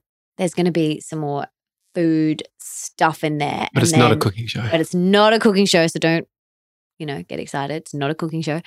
But there may be some recipes that we can share after that or something like that. So keep an eye out. All right. So Megan is Mindful has asked, what do you do when you go out for dinner with people spontaneously, vegan, gluten-free, etc.?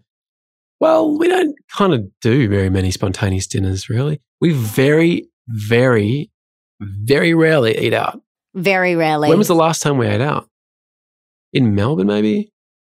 And that was pretty, we'd already checked. So what we do, even if we are relatively spontaneous, we call the restaurant. I call and ask what oils they cook with because you do not want to be consuming seed oils or canola or... Yeah, sunflower, safflower, canola, grapeseed. Like, it's just not worth it. So we just make sure that they have an option to use clean oils where we're going, because that's just something we don't want in our bodies. But we don't eat out. It's so often. rare. It's not a problem. problem. We have people at our house, and we have picnics and dinners and potluck dinners with lots of our friends. So we prefer the food that we make. A lot of our friends are really great cooks. Yeah, they're incredible cooks, but they're also health conscious. And so we prefer to just have dinner parties. So we do that a few times a week, like maybe two times a week. We'll have either people here or we'll go somewhere. And we love that so much. And then we have picnics, and that for us is like way better than eating out, and you're eating good quality and you know what you're getting. Got a picnic tomorrow for my birthday. We do. How exciting. Very exciting. What are you making for me? I don't know yet. Is it a secret? Or you just don't know? Don't know yet. No, really? I actually don't know. So you put heaps of thought into it? Yeah, really. Fully well planned? Yeah. Thanks, darling. Jasmine wants to know, do you eat soy, tofu, tempeh now that you're plant-based, and what are your thoughts on it? So, okay. No, we don't. And we definitely, I experimented more with it. Melissa had a tiny bit. I actually think all the science shows that soy products are actually preventative when it comes to cancer. Okay, so it's the complete freaking opposite. They talk about estrogen. It's not even estrogen. It's phytoestrogens. It's a very different thing. The research on it is very compelling. If you want to learn more about it, just look up nutritionfacts.org. Very, very interesting stuff. The problem that we find with soy is that there's a question mark over it, right? And the question mark is GMO. So when you get organic non-GMO soy, the chances are that it's probably along the line, probably being contaminated. Same with corn. Unfortunately, to a degree, same with beetroots. We're trying to be mindful of that as well, where we get our beetroots from, like really heirloom varieties, because beetroots have been bred for beet sugar and they've gone GMO as well. So we're very mindful of GMO foods. So because there's a question mark over it, and because GMO tends to really, from what we can tell, tends to really help viruses proliferate and other things proliferate in the body, we just say no. We kind of have that rule with anything. If there's a question mark over it, Yeah. That said, if we're at a friend's place and they cook a yummy, like we had dinner with friends recently, and there was these beautiful like rice pepper rolls that we made up ourselves, and there's this big spread on the table, and there was tempeh. And I'm like, cool, I'm doing it. Like a once off. I'm not going to sweat it, but we don't buy it.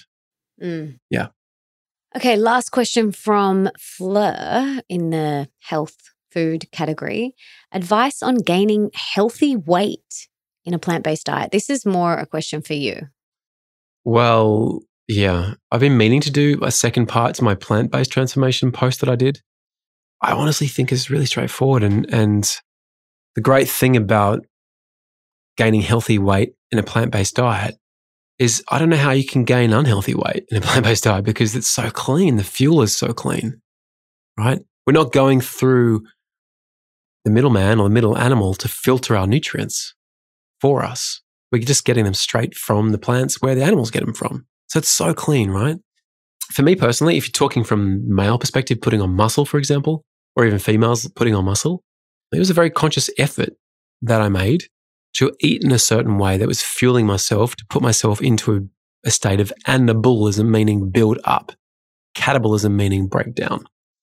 So pretty easy on any diet, let alone vegan, to be catabolic. If you live off iceberg lettuce, you go catabolic very quickly, right? So think of the anabolic plant-based foods. What are they? Starchy foods, amazing. Legumes, amazing. Fats, amazing. Very, very simple. So you're just increasing those foods in your diet. And that's going to look different for every single person. I was going to say before in our daily routine that we don't have any fat until lunch. So no fats on our breakfast. But if I was in a bulking phase, I probably would put probably nut butter or something in my morning breakfast to get more anabolic. So there's heaps of information on this out there. You can go to Plant Proof, for example. There's some great podcasts with Nima Delgado, who is a vegan plant-based bodybuilder who's never eaten meat in his life, recently featured on the Game Changers film. But just include more of those anabolic foods, the ones that naturally put on more weight, and you'll do fine. Okay, so we've got some more health wellness related questions. Healthy MD journey. What type of contraception do you use? So like we mentioned before, I have been charting since May 2011. I have a very regular cycle. So we follow the charting method, and also we have just started using the Daisy, which we'll link to in the show notes as well. Yeah, it's super cool. I can't really add to that. But you want to, with contraception, listen to my episodes with Lara Bryden and Nat Gringudis. We will link to those in the show notes. It's really important. Like, I was on the pill for so long and it caused all sorts of issues for me. So you really want to make sure that you're not putting anything in your body that's going to do harm later on. It's very, very important. This is such a controversial topic, but what the pill does is it tricks your body. It tricks your body every month. How can that be good for your body? Tricking it to go against nature, which is, we want to be in harmony with nature as much as possible. Another thing we have done in the past is you can check out, what was that brand, that latex-free condoms? Oh, yeah. What was that brand called? I can't Glide. remember. Glide. I think it was Glide. Glide. Yeah. They're latex-free. And spermicide-free. And spermicide-free condoms. We'll link to them in the show notes. Yeah. Check those out. And then start charting your cycle. And not just, to either avoid or plan a pregnancy, but just for yourself. It's one of the most empowering things you can do as a woman is to understand your cycle and to know the 4 different phases that you're going through and when you're going through, and to put all of that information into an app and just have that all there. It's so empowering and very, very powerful for how you live your life. So please check out those episodes with Lara Bryden and Nat Gringudis. This kind of follows on from that question. Have I ever lost my period? If so, how did I bring it back? And do I have any tips? Highly recommend, I said it before, going and listening to those episodes with Lara Bryden and Nat Gringudis. I did lose my period in when I was 23, when I was really unhealthy. And I think it was maybe like 23 to 24, early 20s, before I ended up in hospital and my whole health journey started. I lost it then for about a year when I came off the pill. So I was on the pill from like 18 to 23, I think. Yeah, around 7 years. And then when I came off the pill, I didn't get it for about a year. It's interesting, darling, because you were about to have a big breakdown with your health, right? So the body's like, I've got so much other stuff to do right now. I'm not going to be making babies. So I'm just going to put aside that cycle because that's not a priority right now. It's like a warning, right? Definitely. Yeah. But if you currently don't have your period, I would highly recommend, firstly, listening to those episodes, reading their books, and then getting some lab tests done. Our health guru is Dr. Stephen Cabral, getting some tests done with him, and we'll link to him in the show notes as well, and just finding out what's going on. And then he will put you on a protocol to help you get that back, because it's really important. Your period is so important. So important. Yeah. And it's been so great for Melissa because coming back to contraception, you're so consistent that it's not an issue for us because we know. Great question. You're both so brown. Do you wear sunscreen?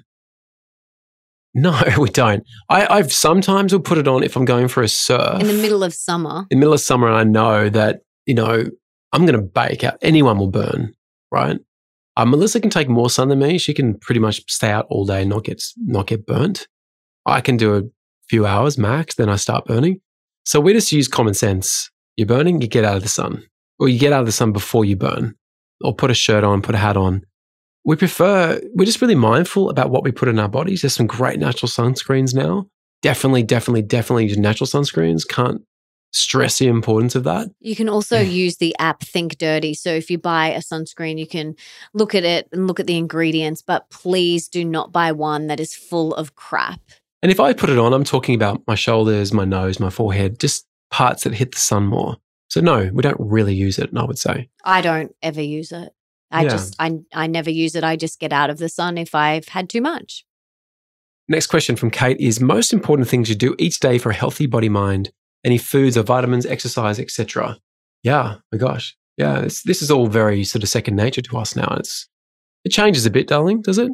Yeah, there's so many things that we do to stay balanced within ourselves. Rattle off your body. day. Rattle off a classic day. Classic day. I mean, I've shared my morning routine on the podcast before and on a Monday motivation episode. So I'll link to that and you can go and listen to that. But there's so many things that we do each day to stay balanced. We wake up, we meditate, we drink warm filtered water with some lemon juice, we have celery juice, we eat, all organic, beautiful, delicious food throughout the day. Whole foods. We spend the first half of our day working and then we take our lunch and we eat it in the sun down at the beach and we go for a swim and a walk. Afternoons, we, get back to doing some work and errands and things like that. And then we meditate again and we have an early dinner and then we go for a walk after dinner every single night. So we're moving our body, walking, and, I do Pilates, Nick trains. We make sure that we're in bed early.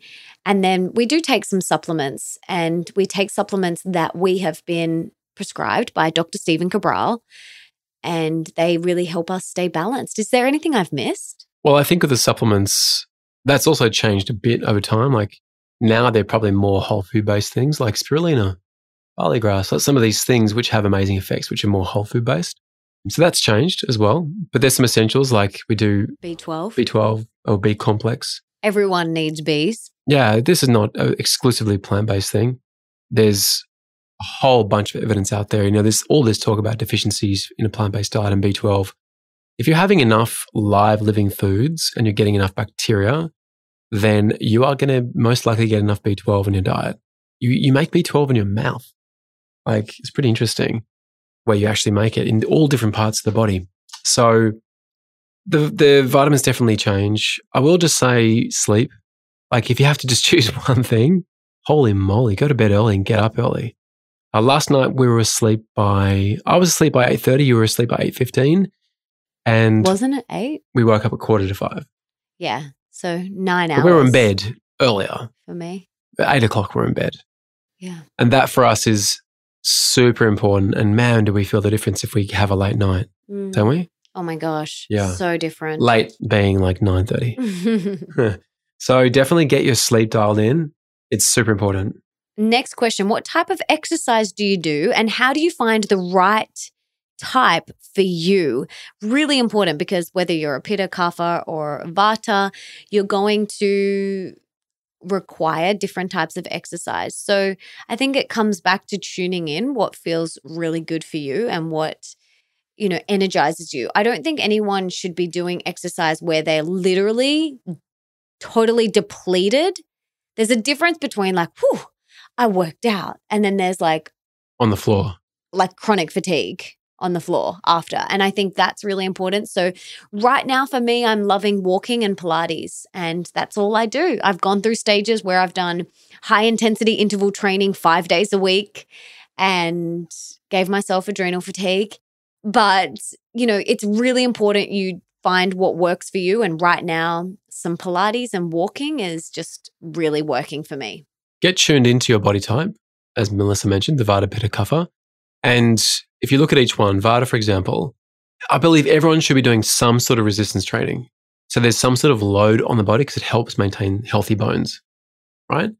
And it could just mean in the morning when you get up, you may do some knee push-ups or some push-ups and some squats, I'm actually looking forward to Leo coming back because when Leo's here, we do a little challenge. We do 100 push-ups a day. So funny. And it's so good. So he holds me accountable. So I'm looking forward to that. Yeah. But we then went through a stage where we did 100 push-ups, 100 squats, 100 sit-ups. And he did it every day. Yeah. So on the school holidays, we usually do that. It's really fun. You'd be ripped by the end of the school holidays.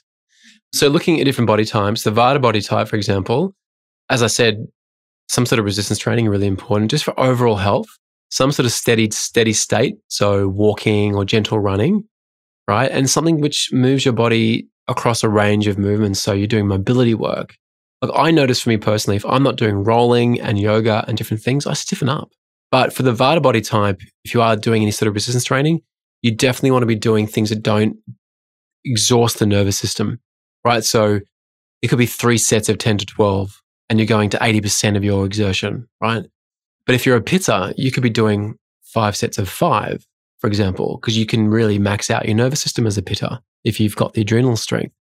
Whereas for a Kapha, if you do too much resistance training, you can put on too much muscle mass because you're going to you're in a state of anabolism more frequently, right? So Kapha is really, like if you're going to do it, it's light and it's much higher reps and more steady state movement. Like for Kapha body types, cardio is amazing, right? So just be really mindful of your body type and choose something accordingly. How do you deal with PMS, mood lows, and partner not understanding? We've laughed about this quite a lot because about a week before Melissa gets her monthly cycle, her mood definitely changes and I forget every single month.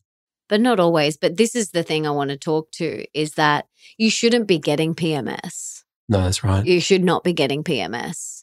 It's your period should come and it's like, oh, I'm bleeding. But also, if you are, don't be hard on yourself because because I get PMS. I fully get PMS. I get aches. Not all the time. I get aches. I get bloating. But I just interviewed Elisa Vietti, who wrote Women Code and In the Flow. I interviewed her yesterday. And she told me, and so many people have told me, Nat Gringudis, Lara Bryden, all the doctors, all the experts that I've had on my podcast, everyone that I've ever interviewed, say that PMS is you should not be getting excruciating pain. You should not be getting highs and lows. You should not be getting cramps and, all these sorts of things.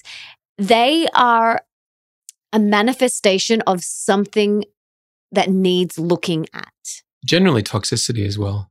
Yeah. So, and it's an invitation to look at what's going on. So I know for me, if I have on my first day, if I feel exhausted and if I feel bloated and irritable, that's usually a reflection that I've been pushing too hard that month. I've been a little bit stressed or I've been going too hard.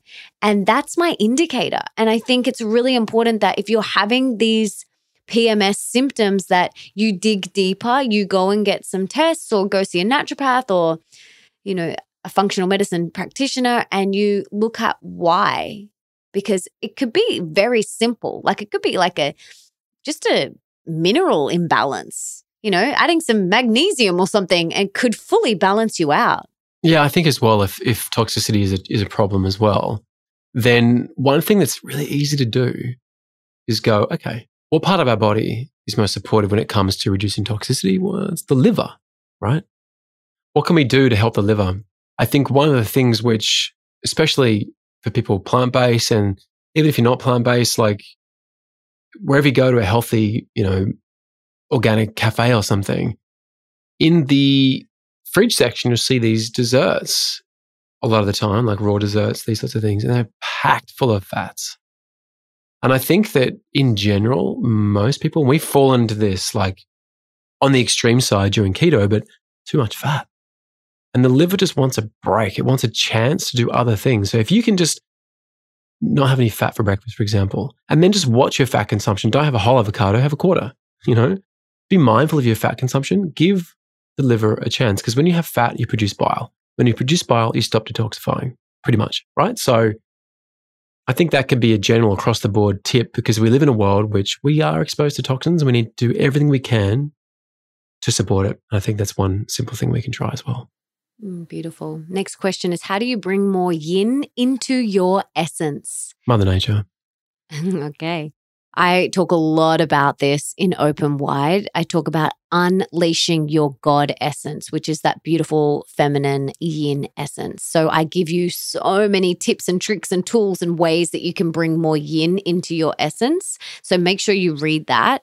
So just off the top of my head, there's a couple of things that you can do. Definitely getting into nature, dancing, moving your hips, just in your bedroom by yourself. smiling, singing, and just Cooking? feel meditation, cooking, feeling my body soften and relax.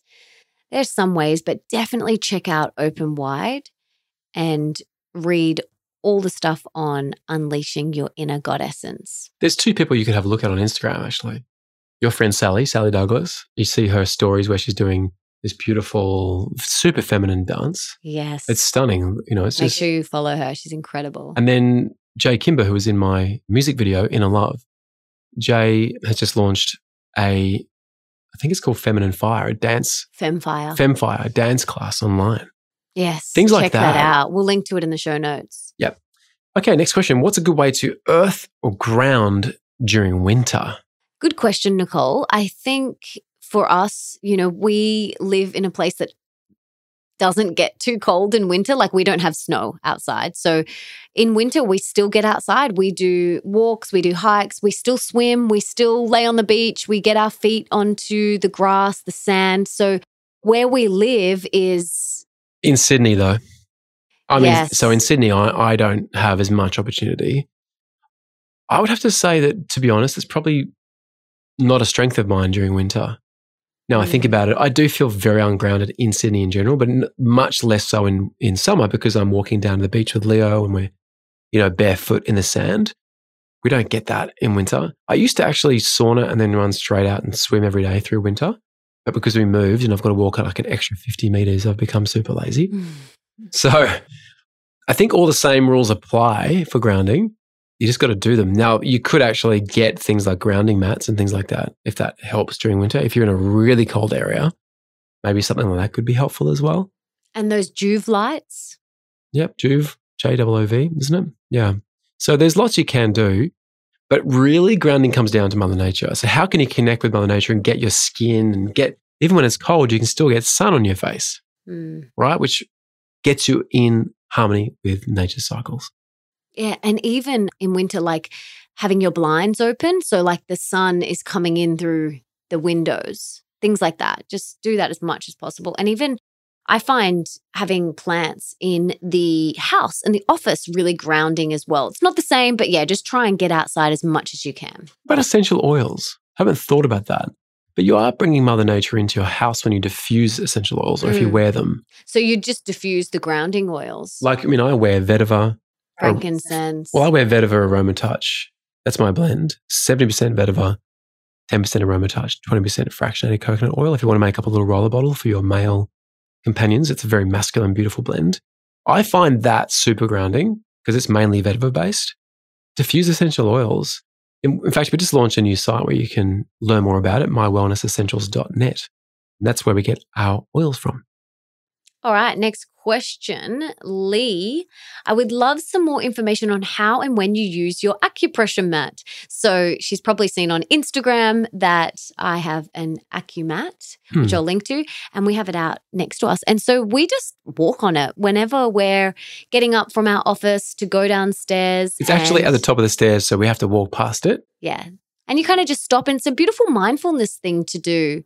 To just stop, to take a few breaths, to breathe. Nick likes laying on it, but there's no rules. So as far as I'm aware, it's just whenever you feel to. I do take it downstairs sometimes, and if we're watching some TV or something, I might just lie on it for literally like 2 or 3 minutes. I love standing on it barefoot. Oh my God, it feels so good. So it's good. The best. All right, next question is love from Brooke. Nick, you were recently sick. What did you use to support your body like supplements and foods? I want to preface this by saying one thing. I don't think I was sick. I was having a healing reaction. I think this is really important because it shifts our perspective on when we don't feel well. Because sick is a very strong word. But our body's not sick. Our body's always doing its best. And a lot of people say, I'm sick. That's a powerful mantra. I am sick. It's like, I whoa. am sick. Whoa. So whenever Leo says, I'm sick, I'm like, no, you're not. You're just not feeling 100%. So we reframe it as not feeling 100% right now. And that's okay. So be careful because the universe is listening. And every time you say, I am sick, that's a powerful, powerful affirmation to send out to the universe. So before we jump into supplements and foods and things, let's just try a mantra. I trust my body, mind, soul, and spirit to keep me safe and well. Simple. Like replace that thought with that mantra.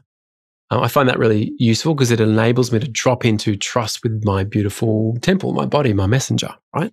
And replace the mantra, I'm sick too. I'm Either healing. that, I'm healing, or I trust my body. I trust my body. Just really be mindful of that, especially with your kids. So in terms of supplements and foods, it really depends on what's happening. I mean, I was going through a pretty serious, nasty gut infection. And it could have come from, I swam in an area where there was a sewage contamination. I didn't know. It could have been that. It could have been from a piece of spinach that for some reason had some E. coli on it and I didn't wash it properly. It doesn't really matter. The point is that something funky got in there and really messed me up for a while. So I used essential oils like thyme, oregano, and clove, which I found really supportive. I also was putting drops of grapefruit seed extract in my water in the morning. That's just kind of like a sterilizer. Really, it's what it does. It acts like a sterilizer. It goes through and just knocks out stuff. And I was taking acidophilus as well, because acidophilus is one bacteria which acts as a sterilizer. And we can link to the one that you use in the show notes. Yeah. And you also did Symphony of the Cells. Yeah, so we love Symphony of the Cells. And again, what you put on your skin is very important. That's why we only use the doTERRA brand of essential oils, because we believe they're the purest and we love them. So we love Symphony of the Cells because we also get to touch each other, you know? And we just got a massage table, which is so good. We used to have one and we'd give each other massages every morning. And now we've got a massage table again. And I'm so excited. This morning I got a massage and I gave Nick Symphony of the Cells. It's so good. But other than that, it was really upping things like vitamin C, bringing in olive leaf extract, you know, just really the basics, but just dialing in on sleep and just being really mindful of what's happening. Again, like I sound a bit nasally. I mean, my body's doing something. It knows what to do. I trust it. It's all good. All right, next question. Melissa, do you still get cold sores? And if no, how did you keep this virus at bay? We were actually chatting about this the other day. I have not had a cold sore in years. And it is, you know, how have I kept this at bay? I mean, I've done 45 billion things. It's holistic. It's health. It's holistic. So sleep, meditation, diet, quitting alcohol, stress management, happiness, being on purpose. There's so many things that I've done to keep this. I don't even feel like it's at bay. I just don't even feel like it's part of me anymore. Yeah. And there's lots of foods out there which apparently feed viruses. Eggs being one of them, actually.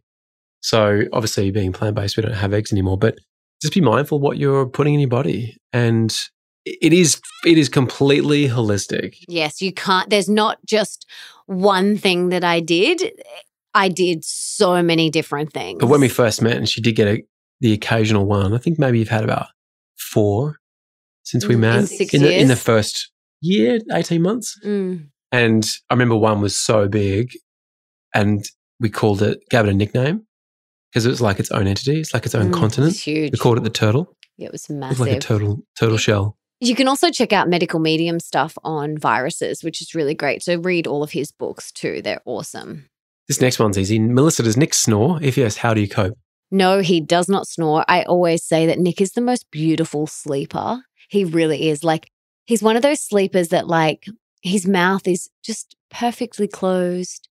And you know how some people are ugly sleepers, like mouth open, like face scrunched up? Like Nick is Drooling. a beautiful sleeper. Like there's no drooling, there's no snoring. His mouth is always closed. I look at him and I'm like, how do you do that? Well, you do it too. Do I? Yeah, but I've got earplugs in and an eye mask on. If you're really exhausted, I've seen you snore. What? Yeah. No, I haven't. But it's not long snoring. No, it'd be like a and then grunt. You usually wake yourself up. Yeah, it would. No, I would never snore like consistently. No, and you've only done that maybe 10 times in your whole life. I've never snored. I'm going to I've take grunted. as a snore. That is not a snore. We're talking about I've nudged you snoring. once. Snoring. I gave you an elbow once because it went on for about a minute. I was like, enough. I have no idea what you're So talking about. to be honest, a minute annoyed me. So I don't know how people live with a whole. Seriously. Yeah. But snoring, there's deeper things. It's not just about snoring. So if you or your partner do snore, there's deeper stuff going on that needs to be looked at and addressed. So it's not just about the snoring. So go deeper. Maybe, have a session with Stephen Cabral or some other naturopath or functional medicine practitioner. Okay, so next question is from Nikki. How did you break from Bulletproof? And what are your thoughts on coffee and caffeine? So Nikki's referring to Bulletproof coffee, obviously, and that whole sort of philosophy of eating. Well, we just stopped, number one. But Bulletproof coffee, I did an entire episode on that, episode number 53 of the Nick Broadhurst Show, Why I Broke Up with Bulletproof Coffee. Go and listen to it. It's so good. Yeah. It's a slippery slope, that one. I don't think we'll get into too much detail here because, yeah, there's a lot to it. Go and check out that episode. All right. Emily wants to know, Melissa, what was the best tool that you've used to overcome PTSD? And that's specifically in relation to probably Jess passing away. Mm-hmm. Yeah. Where I definitely had PTSD, I think for about 2 years. Yeah. And two things that really helped me through that was meditation and also TRE, trauma release exercise. It's a very easy thing that you can learn on YouTube, and it is incredible. So definitely look at that trauma release exercise. And as well, Symphony of the Cells. I would definitely do Symphony of the Cells. If you're wondering what that is, we'll link to it, but it's essentially a way of using essential oils on the body. It's so cool. Okay. Are there any oils to help Lyme's disease? I've spoken about Lyme's before. I get this a lot. This is one of the most frequently asked questions I get in my Instagram inbox is about Lyme disease. I think I mentioned it like once, and I think now, like, I don't know, people just think I'm like the Lyme guy. I'm not. I don't actually subscribe to Lyme disease as a real thing. And that might sound really out there because for a lot of people, being given a diagnosis of Lyme feels very, very real. And often it's nice for our ego to grab onto something and be like, that's it, I've got Lyme disease and that's my identity, right? I kind of did that a little bit. And again, actually, Anthony William has a really interesting take on Lyme. But whether or not you think it's a real thing or not, it's holistic. If you go after one thing in the body, whether it's antibiotics or whatever you do, you're going to create imbalance somewhere else. We saw this with Melissa. She was treated for SIBO with antibiotics. And it did nothing. Well, it made it worse. It made it a lot worse, but it actually did other things. So, and that's because they were aggressive, like dropping in. In fact, I think the person even said it's like dropping a nuclear bomb in there. And we just thought that was the answer. Oh my God, SIBO. Now, my gosh, we think totally differently about that stuff. Holy moly. Because we've learned and educated ourselves so much on it. But yeah, looking back, we're like, why did we do that? Just don't drop bombs. Don't drop bombs on things. Of course, there's a time and a place. There could be a bomb that's needed for something very serious, you know. But for me personally, Lyme disease, it's a holistic approach to creating a body that's well on all levels. And then the body knows how to deal with stuff. That's my personal non-doctor recommendation. Okay, next question's from Bridie. Can you please do a podcast on your experience with depression? Episode 26, My Depression Confession, and episode 25, I Think I Was Enlightened. It's obviously a long story and too long for this episode, but our previous interview together on this podcast. Yes. That was a great one. That was called My Plant-Based Transformation. And we'll link to all of these in the show notes so that you have all of them there. You've got serious homework to do, haven't you? Okay, next question is from Paris. Can you please give us your top tips for toxic-free cleaning and household products? Well, the funny thing is in the kitchen, the only time we use a product in the kitchen is dishwashing powder, which is a natural one by Kin. Yeah, or we've made it in the past. We use a dishwashing detergent, but only really when it's needed because we don't cook with oils. We don't have animal fats. So very rarely we need any suds, right? It's just like you rinse things, right? We just rinse things really. And in terms of bench tops, we only use water. Because we can't. We've got a marble bench top and you cannot use anything on it. But then we have an essential oil product that I made up to clean inside our bins.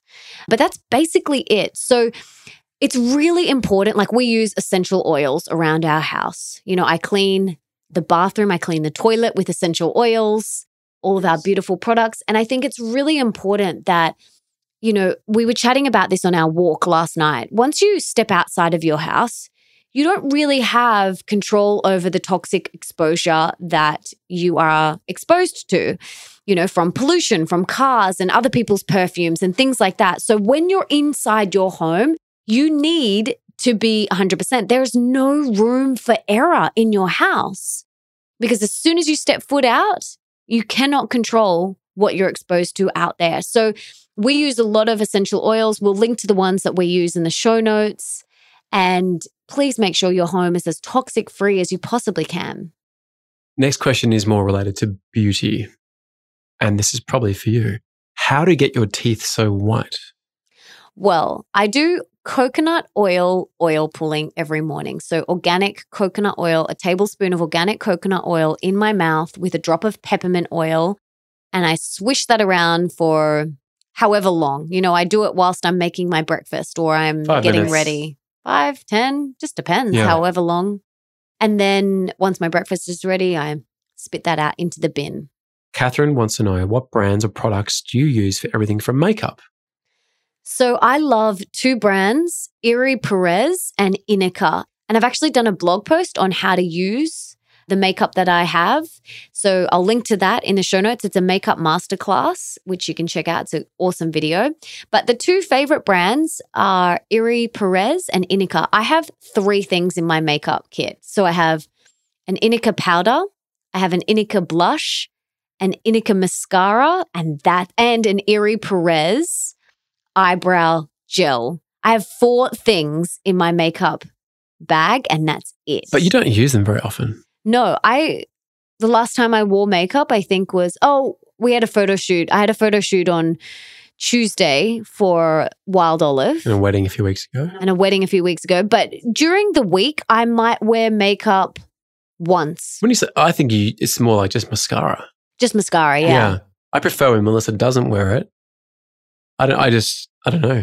Maybe it's a male thing. I just like it natural. Yeah. And there was a time where I had acne and I had eczema on my face and I had hives and I had cold sores and I prayed for a time where I could leave the house without piling makeup all over my face because I had zero confidence because of what was going on. And I used to pray that I would just be able to walk out of the house with no makeup on.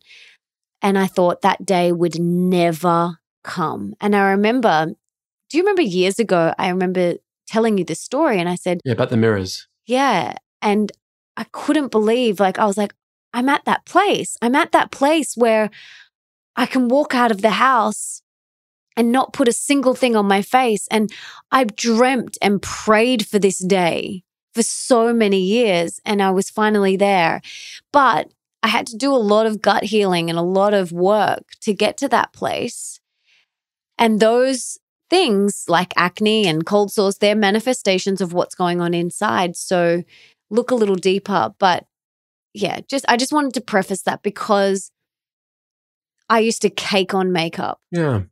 Cake it on. Even a bit when we first met, you were still clearing up some stuff then, weren't you? Yes, this was 6 years ago and I still was having really bad breakouts. Yeah. And I would pile on the makeup and I remember you just said to me, what are you doing? Yeah. And so, yeah, it's not something I do every day now. Certainly seems counterproductive to put makeup on top of bad skin. Especially toxic makeup, guys. Another thing, please make sure you're getting organic, clean products on your face. And, in terms of clear skin, sunshine is important as well, vitamin D. Yes, because there's another question about what are your favorite tips for clear, beautiful skin. So like I said, gut health, toxic-free products, making sure you're eating clean food, happiness, Mother Nature, sunshine, swimming in the ocean. Understanding your body type, if you know you're a Pitta body type, which is generally more fiery, if you exacerbate that fire, it can come out as inflammation through the skin, which is pimples, right? So what would be an example of that? It might be drinking too much caffeine as a Pitta, having too much chili as a Pitta, making that too much internal heat. And it has to come out and be expressed somewhere. Often that's through the face and the skin and giving you pimples. So understanding your body type is a really fantastic way of having clear skin as well. Mm-hmm. Again, it's holistic.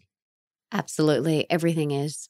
Okay, let's move to some finance questions. Any advice for cultivating money when you're young? She's only 21, so she wants to know about how to cultivate money in abundance when you're young.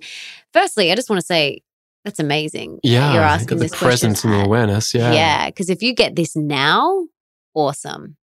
Yeah, well, oh my God, it's a big question, actually.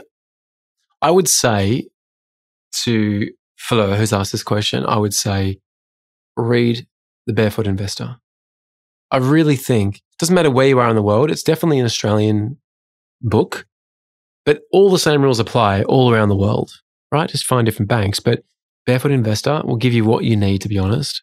If you want some books around mindset, there is another one called How to Make One Hell of a Profit and Still Get into Heaven, I think it's called, by Dr. John DeMartini, which has got some great mindset stuff in there. And he's been on my podcast. He has. And then, in fact, we're addressing money mindset in a big way in our book that we're doing together, which comes out September 2020. Yes, it's all about how to create location and financial freedom. And there's a whole chapter on money mindset and how to rewrite your money story and to cultivate a beautiful relationship with money and abundance. So, Fleur, you're going to love that book. It's out September 2020. How do you manage your finances? Do you budget? Well, this is interesting. Things have changed here a lot for us too. We do talk about this in the book as well. So just so you know, it's coming out. We give our whole money story, everything. Now, I mean, it's interesting because we have lots of different businesses and income coming in from lots of different places, which again, we teach in the book. We're very transparent about, the way we make money. Now we have more goals that we are sort of specific with what we want to achieve financially. We just work towards those goals. We're obviously fortunate to have been able to create a really, beautiful, abundant lifestyle. We're not gazillionaires or anything, but got a great life. So a lot of those sort of basic needs of budgeting and stuff have sort of gone away, but we still do it to some degree. We're still in our profit and loss statements in our businesses and doing cash flow forecasts and watching things carefully. We are really, really, really mindful of how we spend money, I would say. Like if we buy something, something has to be sold in the house. That's a rule that we have. We're very mindful of how we spend money and what we spend money on. I think that's probably the best tip we have at the moment from our perspective is, we don't buy a lot of stuff. Like we just built a house and yes, that's expensive and you have to fill it with beautiful things and whatever. That costs money. But now that we've done that, like when do we buy anything? I mean, I've got 2 singlets and they've got holes all through them. Do you know what I mean? Like, and I love them, so I just keep wearing them. In fact, I've got 3 singlets. One of them is so worn in the top singlet part that it's got threads. Do we budget though? We don't budget as such. We don't have an official budget. We have ways that we move our money around. And that's all, it's a bit complex because it's all in accordance with trusts and tax. And it's hard to explain on a podcast. We don't have a budget where we try and stick to something. We just literally try and spend as little as possible. Well, she's kind of asked, how do we manage our finances? Let's give a couple of the things that we do. We use Receipt Bank and Yes. just some practical things that we do, which we talk about in the book. We use Receipt Bank, we use Xero, we have a bookkeeper, and Nick and I have a monthly money meeting together. So Nick and I sit down together and we look at the profit and loss statements and we look at everything and make sure that we are across everything. And our bookkeeper is on Voxer, so we chat quite a bit. So I'm more in touch with that sort of stuff because it's just sort of my role in the businesses at the moment. And then Melissa and I just go through the high level stuff together. But the things you mentioned are really powerful. Receipt Bank's amazing. It's a game changer. It's game changing. Xero, of course. And also Xero. They're so good. Yeah. Because I used to have like shoe boxes full of receipts and now I don't even take the receipt home with me from the shop or the petrol station. But again, this comes back. I would definitely read Barefoot Investor. I'd also read Unshakable by Tony Robbins. Really fantastic book. And read our book when it comes out. Okay, next question. Can you tell us more about your new book? Funny that. Yes, we can. It is all about how to create location and financial freedom. We cannot tell you the title yet, but it is an epic book. that is all about how to create location and financial freedom. And we kind of start the book talking about how the average age for, someone to live is 79 years. And we talk about how when you break it down, you spend 13 years working, you spend 4 years on emails. And when 5 years on social media. 5 years on social media, guys. What? That's crazy. I wonder how many years you spend listening to podcasts. Well, Do we have that statistic in there? that's a good thing. Yeah, it's a really good thing. Yeah. So we break it down, and then once you're left, you're only left with 2 years. 2 years after you put all of that in. And so we talk about how to reclaim your life and how to make the most of those 79 years and squeeze the most juice out of your life. And we teach you exactly how to do that. So every chapter literally is right, done this. Cool. You just got back this many years or this many months or whatever. It's really, really powerful stuff. It's not just about location, financial freedom. There's a lot more to it than that. We're just giving you a very high level, but also how to make more years to go beyond the 79, right? Maybe 100 or more. 120 I'm going for. Pretty good. Every time we're writing, we're like, oh, this is so good. It's so good. We're so excited. And this is our first book that we have written together, which is super exciting. And that's going to come with an epic live event in September as well. And Melissa's written almost all of her part. I already did mine a month ago. And I smashed mine out. He's nowhere near finished. Dragging the heels. Not because I don't want to. It's just I've had other things that I've had to do. Totally. But this is how I work. This is how my pitter works. I sit down and I just go and I just get it done. Yeah, I'm just so driven. Melissa's very prolific. I respect that about you. Family and parenting stuff. Do you have a good co-parenting relationship with Leo's mother? Looking for some tips. Okay, so I think this is a question from Nicole. I think blended families are very common now. Yeah, it's very common. Very common. I remember when I was in primary school, there was one person in my class who had separated parents, and it was wow, that was very rare. And now it's so common. So I think I will write a book on this one day. Maybe after this one, I will write a book on parenting and co-parenting because I've learned so much. And I think there's two things that have really helped me. And that is that what happens in the other home, you just have to completely surrender and let go and trust that it is the child or the children's journey, and that I can't make them wrong and me right. And we have to just trust that that child is on its own path and own journey. And I think respect is a huge thing.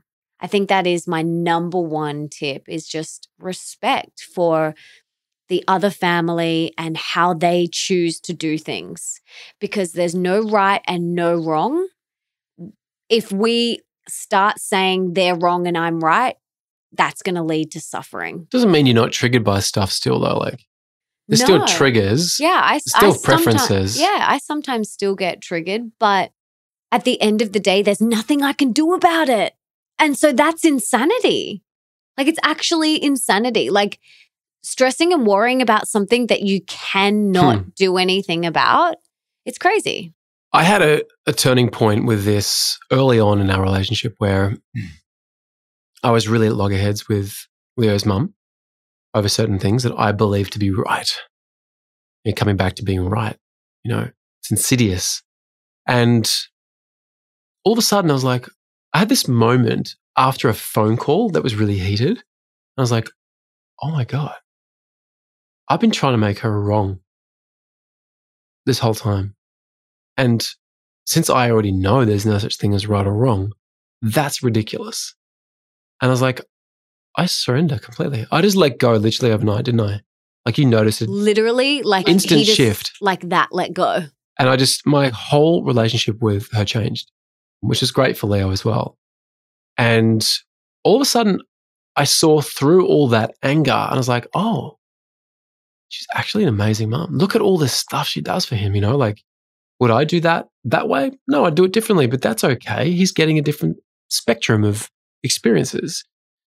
But I want to say, when there's something that I do feel strongly about, and I want to communicate that, I still do communicate my preferences, but I do them from a place of love. That is what's changed. Like, I'm very careful to respond to anything unless it's coming from a really beautiful place. And it's changed everything. I know if I react to a text message or something without thinking or doing it from the right place, I get a reaction back. But it's like anyone. Yeah, if I communicate from the heart, I get a heart response back.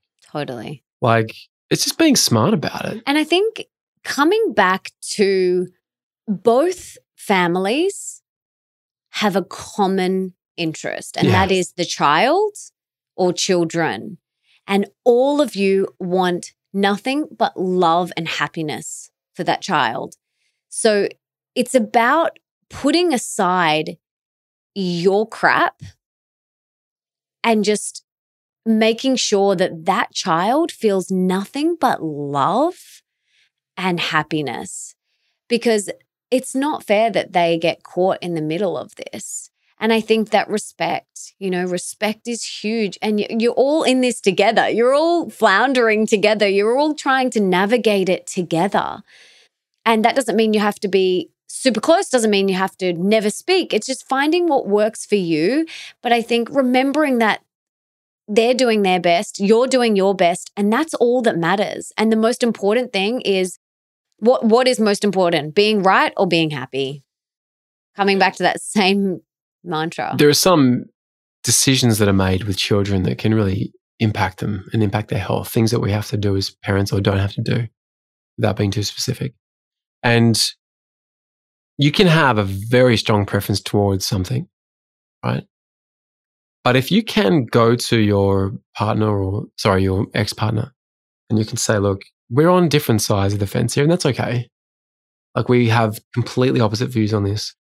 But would you be open to sitting down and having a really honest chat about it and just expressing to each other why we feel the way we feel and seeing if we can find a middle ground? Because some topics are very divisive when it comes to kids, right? And, they're big decisions, and we want to come to the right decision and make it feel good for everyone. And you can only do that if you find a way to communicate from the heart and find common ground. Not always easy to do when it comes to divorces and things like that. But man, it's good. It's spiritual work. It's full spiritual work. Yeah, great question though. Next question was asked about 10 times, so we're going to do it in one question. Do we want to have children together? We definitely see maybe 1 or 2 children in the future, don't we? Yes, we do. Moving on to the last category, which is just general questions. And this question is, what is the one thing you both will be gifting to others this festive season? Besides your amazing show, of course, which I love so much. Gifting others. Interesting question. We don't really, our belief is we don't really believe in buying gifts and over consuming. And so at Christmas time, we don't give physical gifts. We give an experience to Leo. So we will, one year he got tickets to One Direction concert and we all went together. Another year he got a flight to somewhere. Oh, we went to Greece. Another year he got treetop climbing and stuff like that. Yeah, adventures. So we do, our gifts to Leo are experiences. We don't believe in purchasing and buying more stuff. That's our preference and our belief. So what I'm personally going to be gifting others this festive season is my love, my time, my energy, good food.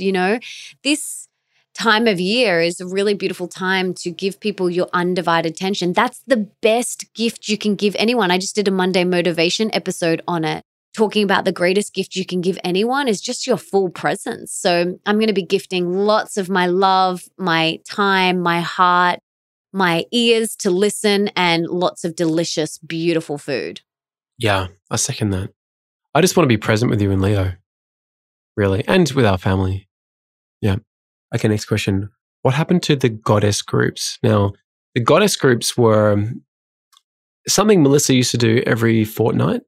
For 2 years, I ran the Goddess group every fortnight. It was a live event for 40 people. Yeah. Really intimate, and it was a talk on a specific topic. Now, it's funny you ask this question because we have this incredible library, because they were all filmed, called Goddess Group On Demand.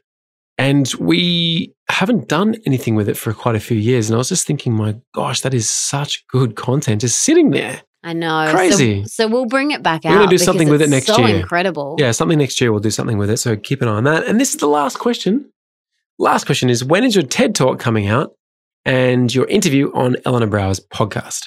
I don't know when my interview with Eleanor Brower is coming out. You'll have to ask her. Just send her a message on Instagram and ask her.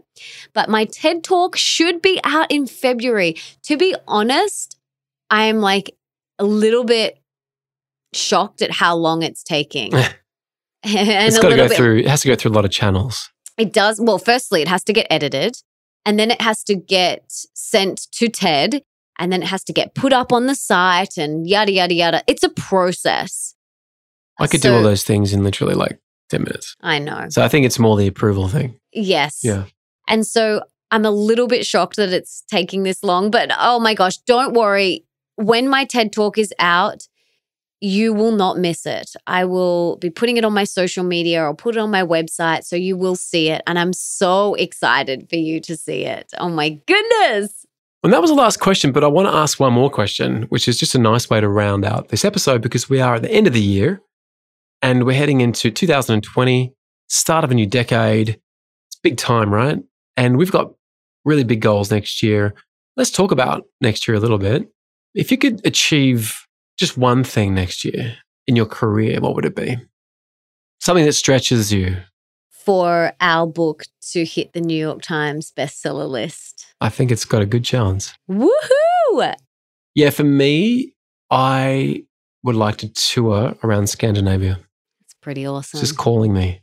Yeah, we've got some really exciting things planned for 2020. Lots of great episodes coming up on the podcast. We've got the book coming out, the tour that goes with that in September. We've got our show that we're working on. Nick's going to be releasing so much more epic music. Been a bit of a delay on some of that, actually. I just wanted to say that I was going to release every 6 weeks, but my label changed the strategy on that one a little bit. So next song's probably coming out in February, and there should be some remixes in between now and then. So there will be more music, but the next song is called Breathe. It's so beautiful. It's so good. I love it.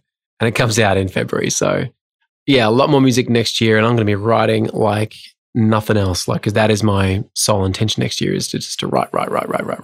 Yeah. We're super excited for next year. It's going to be so much fun. So wishing you an amazing 2020. We hope you've had a great 2019. We hope that the Melissa Ambrosini show has been supportive for you. I know that, I sit here and I hear her doing these interviews and I just think, oh my gosh, like there's so much good content out there. And you should be getting close towards, by the time this comes out, 10 million downloads. I know, which was a big goal of mine for this year that I really wanted to achieve and hit. So thank you so much, guys, for listening and for tuning in and for sharing and for leaving a review and for, posting on social media. I screenshot almost every single one of your Instagram stories when you post you listening to my podcast. It means the absolute world to me. I'm so glad that you love this show and you love the yin and yang episodes. They're so much fun. I love doing them. And we hope you got a lot out of today. It's a long episode, 2.5 hours. I can't believe we've been sitting here. It feels like we've just been sitting here for 10 minutes. I know. Must have been having fun. We have been having fun. So we have to go now. We've got some friends coming over for lunch. Andy and Katie from Blue Blocks, which is going to be super fun. And we love you guys so much. Thank you for being here. And we hope you got a lot out of today's episode. I absolutely love doing these yin and yang Q&As for you. And I hope you enjoyed it. I hope you got a lot out of it. Don't forget to go and check out the other 2 yin and yang Q&As that we've done before. And if you did enjoy it, please subscribe and leave me a 5-star review in iTunes or on your podcast app, because that means that we can inspire and educate even more people together. And it also means that you could potentially be the review of the week for next week, which is pretty awesome. And don't forget to come and follow me on Instagram at Melissa Ambrosini and tell me your top key takeaways from this episode. I absolutely love reading them all. And for everything that Nick and I mention in today's episode, you can check out in the show notes, and that's over at melissaambrosini.com/263. And you can also listen to all my other episodes there too. And before I go, I just wanted to say thank you so much for being here, for wanting to be the best, the healthiest, and the happiest version of yourself, and for showing up today for you. You rock. Now, if there's someone in your life that you can think of that would really benefit from this episode, please be an angel and share it with them right now. You can take a screenshot, share it on your social media, email it to them, text it to them, do whatever you've got to do to get this in their ears. And until next time, don't forget that love is sexy, healthy is liberating, and wealthy isn't a dirty word.